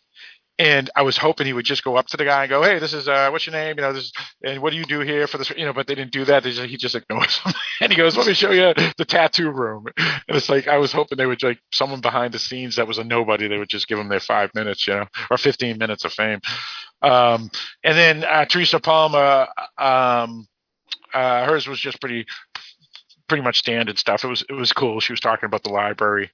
And how all these books, and most of the books were probably real. I think they just bought them from some bookstop, and they just put them up, and they go, "Yeah, so we made this library, and these are all these old books, except this one, which is the Book of Life." And as you can see, it was a prop, and they made it, but I think all the other books were real. So that was kind of cool. What about you guys? What do you want to say? I've been unfortunately monopolizing the oxygen about this 10-minute thing. What do you guys have to say about it? I just thought it was fun, and it was kind of neat to see the actors and actresses out of character. And like you said, seeing the trio seemed to have a lot of fun doing this, which made it much more enjoyable. And kind of eye-opening seeing the stuff about the sets and some of the prop stuff, and just makes you think about just how much behind-the-scenes work is taken to make all of these different shows. Right. And just how unheralded all that work is. Yeah. Well, and Sean, because of it's so much work, and like you said, it's unheralded, a lot of it is not on site, right? It's all built sets. Mm-hmm. This show was really, it wasn't like Game of Thrones where they flew everybody to friggin' Slovenia or Reykjavik, Iceland, and then they built sets there. This was just this big factory building or warehouse building, and they literally just make rooms in the building. All these people behind the scenes, and so all the stuff, 90% of the show, based off of what I saw and how the actors and actresses were talking, made it feel like it was 90% sets. It wasn't on location. It was kind of interesting to see that. Yeah, I wasn't expecting that at all. Yeah, so I thought that was pretty awesome. Now, offline, we had an instant message thing on Facebook. We have an instant message group about talking about the show as we set up each episode, which I named the Teresa Palmer Fan Club. And on that Teresa Palmer Fan Club instant message group for this podcast, you guys mentioned you were kind of thought it was cool to suddenly hear Teresa Palmer speaking her honest accent, which is Australian. Now, for me, since the only reason we this show even existed as a podcast was because I'm a huge Teresa Palmer fan for numerous reasons, including her, not only her acting ability. I always knew her accent, but you guys were saying this is kind of cool, and you guys were like going off on it for a good 20 posts talking about it. I also wanted to throw out the fact that there's the trailer for Teresa Palmer and Stephen Cree for that new Shudder movie that they're doing. The twin. Yes. Yeah, and is it out yet? No. Okay, so Stephen Cree, he's got to play Gallagher for folks who are unfamiliar. But continue. So I was just joking about the fact that Gallagher had to go to a different universe and franchise, but he finally gets to be with Diana, so it's all good. We're assuming, right? Because I haven't seen the trailer. Well, because they look like, in the trailer, it looks like they're a couple. Okay, yeah, in the trailer, it looks like they're husband and wife. Yeah. Gotcha. Okay. All right. So I just thought that was funny. So for folks that are curious, that will most likely be a Dark Discussions podcast episode because we do movies, and I'll be suggesting that one for sure. Anything with Teresa Palmer in it. So Sean, not Sean, I'm sorry, because I know you have already seen it, and I know you saw it too, Barrett. But Kevin, did you see that 10-minute behind the scenes thing? I was the one who brought up the accent, but I didn't see the whole thing. Gotcha. I had to leave. Gotcha. So yeah. I mean, there's a couple other shows that we saw. What were the shows that we've seen? Like The Stand, right, Barrett? Didn't they have like a 5-minute thing at the end of each episode of The Stand? Oh, the Game of Thrones always did it. Westworld does it. Yeah, they did. But this show, I could have done without The Stand once. Oh my god, that's freaking worst show ever. It was terrible. Well, I don't know. I'm still. I was not a fan of the Lovecraft Country either. That show sucked. Still wasn't as bad as The Stand. Yeah, you're probably right. Oh, you know what? The Nevers. The Nevers always had that too, like a 5-minute thing after the credits. Yeah, because they showed how they did that water scene, which was right. Awesome. That was awesome. Yeah, but for whatever reason, this show, and maybe it's because it's Shudder / AMC, or even more so, you could argue it's some British company, right? Sky, right? Yeah, Sky, right. They were the ones that did it, and then Shudder or AMC just buys it to have the rights in the States and Canada. But yeah, for whatever reason, Sky doesn't do it, which is too bad, because that's a cool little thing that can't cost that much to just do 3 minutes and talk to each actor or actress or director or screenwriter or whoever they want to talk to. Walking Dead does it all the time. They have a whole show afterwards. Yeah. So yeah, that would have been kind of cool if they. And then some of these shows, meaning the specific episodes of this show here, like the Phoenix scene, would have been a really good one to hear. And I would have loved to hear Jabbar, the actor that played Jabbar, talk about his finale and Domenico. Domenico or Baldwin or even Benjamin. I would love to hear him, because he's shortchanged just like Miriam. And when both of those characters were probably huge in the books, and I would have loved to hear them speak too, but yeah, we don't get any of that, unfortunately. But it was kind of good to have that little 10-minute thing, even if it was only 10 minutes and once. Yeah, exactly. All right, so I guess pretty much that's it. We've been recording now for about 2 hours. So before we get our final thoughts and some house cleaning related to the network itself, for this podcast here, we will most definitely 100% will be back next week for sure. It may be the last episode. It depends on if we do get anybody that wants to be interviewed by us. We reached out to one person, and it looked like it was going to work, but again, until it's verified, we can't believe it.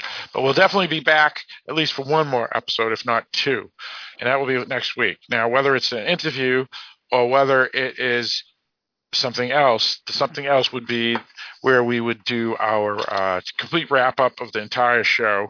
We'll probably talk about our favorite moments in the show, our favorite characters and why. So it'll be more of a fun type of episode than anything else. But again, it'll be off the cuff, so it could be serious too, where we start talking about specific things related to, like we did in this episode, vampire lore in this universe or something. So it'll be all over the place, but we'll definitely have our best moments, our favorite characters, and things of that nature. So, the breakout character, the surprise character, this or that, whatever. So definitely come back next week. So definitely get in your emails if you do have any emails for us this week, because again, if it's the last episode, it would be the last chance for us to read emails on this podcast. Any straggler emails that come up, we will read on the Dark Discussions podcast and the Halloween Boutique podcast as well. But that's only happened once or twice in the past with some of these TV shows. So we'll hopefully that you folks will be able to get any emails in before next Monday, the 28th of February. So we can actually get them in by the 26th. Or 27th of February, because we record these episodes. We'll be recording the next episode on the 27th for sure. So that's that. Now we can get into our final opinion of this final episode. But before we do that, Barrett, me, you, among other random co-hosts, do another podcast that begins with an H. Halloween Boutique Psychotronic reviews. Yes, and we'll be having more stuff coming out soon, so stay tuned. Indeed.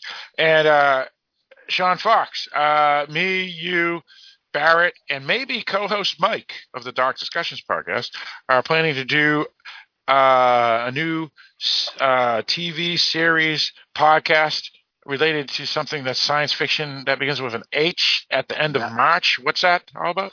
That will be following the Halo TV series that's coming out that's based on the Halo video game series. That's right. So watch out for that. Also, we do have the Dark Discussions podcast, which is the flagship podcast of the network, which has been around for 11 years. It comes out weekly, consistently, never misses a week. So we're already up to 460 episodes or something. I don't know what the hell it is. I thought it's in the 500s. You're in the 500s, man. Oh, yeah. Oh, yeah. See, we did our 500th episode. You're right. Yeah. All right. So we're at 540, I think, is what it is. Yeah. So yeah, we're way up there. So we have and every episode is basically about a genre movie. So check that out. A couple of examples of recent films that we've done have been Rocky Horror Picture Show that was just released. That was a Patreon pick, which we'll talk about in a second. What Patreon is. We did an episode on Resident Evil. Welcome to Raccoon City, which was a mainstream theatrical release. We reviewed that. We've done indie films that no one's ever heard of that have appeared on like Netflix and reviewed them. All genre stuff, all good stuff. So definitely check out that podcast as well. Now let's get into our final thoughts on this episode here. So let's start with you, Mr. Kevin Letts. I enjoyed it. It was, like I said, some people thought it was anticlimactic for some of the bad guys. I can understand that, but I was still very satisfied, and I liked the way they wrapped it up. And I very much enjoyed this whole series, and I'm looking forward to going through the books. All right, sounds good. Yeah, for me, I mean, they had some worst kept secrets like Diana's power, and as Kevin just mentioned, some of the ends of the villains were kind of anticlimactic. But all in all, it was an enjoyable episode. I loved the ending storylines of a number of characters such as Baldwin and even lesser characters like Domenico. I do agree with what Sean is probably going to say in a moment, which is, it would have been nicer if this was a longer season similar to season 2. But all in all, it was good. I enjoyed myself. Let's go with you, Sean. So first off, I want to say that I'm a little sad that we did not have a sports or science section in our episode tonight. But right, the Super Bowl's over. You want to talk about your losing teams some more? Oh, the Edmonton Oilers are getting blown out today. It's 7-2 against the Minnesota the Wild. So there you go. Anyways, but my ranting aside, I enjoyed the finale. Yes, I wish it would have had one more episode maybe to wrap stuff up or change the pacing, but otherwise it was a fun finale. I enjoyed the series. It was fun being able to be a part of the podcast every week, and it was a good experience. So, I wish we could have more series that feel that way. All right, and that star Teresa. No, there you go. Let's go with you, Barrett. I enjoyed the final episode. I think it could have been more dynamic and exciting, but we got what we got. It tied up everything nicely. The series on the whole, I really enjoyed. It's one of my more favorite series. So yeah, if you're listening to us, send us your thoughts in email. Indeed. So once again, we want to apologize that last week's episode came out later than usual. But again, as we warned, whenever there's a holiday or something of that nature, the episodes usually do get pushed back a day or two. For example, last week there was a combination of the Super Bowl as well as St. Valentine's Day. So that was the reason. But since we're back on schedule with no holidays or events like that, this episode should already be out by Monday the 21st. And then next week, episode will most certainly be out February 28th. You can email us at darkdiscussions@aol.com or go to darkdiscussions.com and press the contact us link on the menus of any page, which will also send an email to us. As Barrett said, please do, especially before or early February 27th, because again, just in case it's the last episode of the podcast, we want to get your emails in before we actually do the recording on February 27th, the evening. Now, Sean, there's something called the Patreon we were talking about? Yes, the Patreon is where listeners can help contribute to some of the costs that are involved for you guys running Dark Discussions and all the other podcasts associated and the website and all that good fun. Patreon allows you to say if you donate $5, for every $5 a month that you donate, you get to put a movie of your choice in a raffle list that will get chosen every quarter of the year. And that means that if your movie gets picked, then it will get to be reviewed on the main feed of Dark Discussions. So, for instance, like me, I've had movies like The Crow and Ninth Gate pulled, and The Stand miniseries. So that was fun to hear those reviews, or at least be part of the Stand miniseries reviews. So Patreon's good, and it helps you guys. Indeed. And as I just mentioned, Rocky Horror Picture Show was just one of our latest episodes on Dark Discussions podcast because a Patreon listener, Holly Masiak, asked us to record an episode on that film, and sure enough, we did, and it was a fun episode. We also recorded one last night that hasn't come out yet called Bad Moon, and this week we're recording one that hasn't obviously come out yet because we haven't recorded yet, Heathers. So we got a bunch of good Patreon picks that were chosen, and we're recording it as well. And again, any contribution does help the podcast and the expenses behind the podcast, because everything is free, and we don't charge any subscriptions or anything like that. So I think that's pretty much it. So yeah, that was good discussion tonight, and we'll be back next week. Get your emails in before February 27th or before February 27th, at least early in the day. And with all that stated, Barrett, why don't you lead us out? Thanks again for joining us on a discovery of witches, demons, and vampires. Join us next week where we cover everything.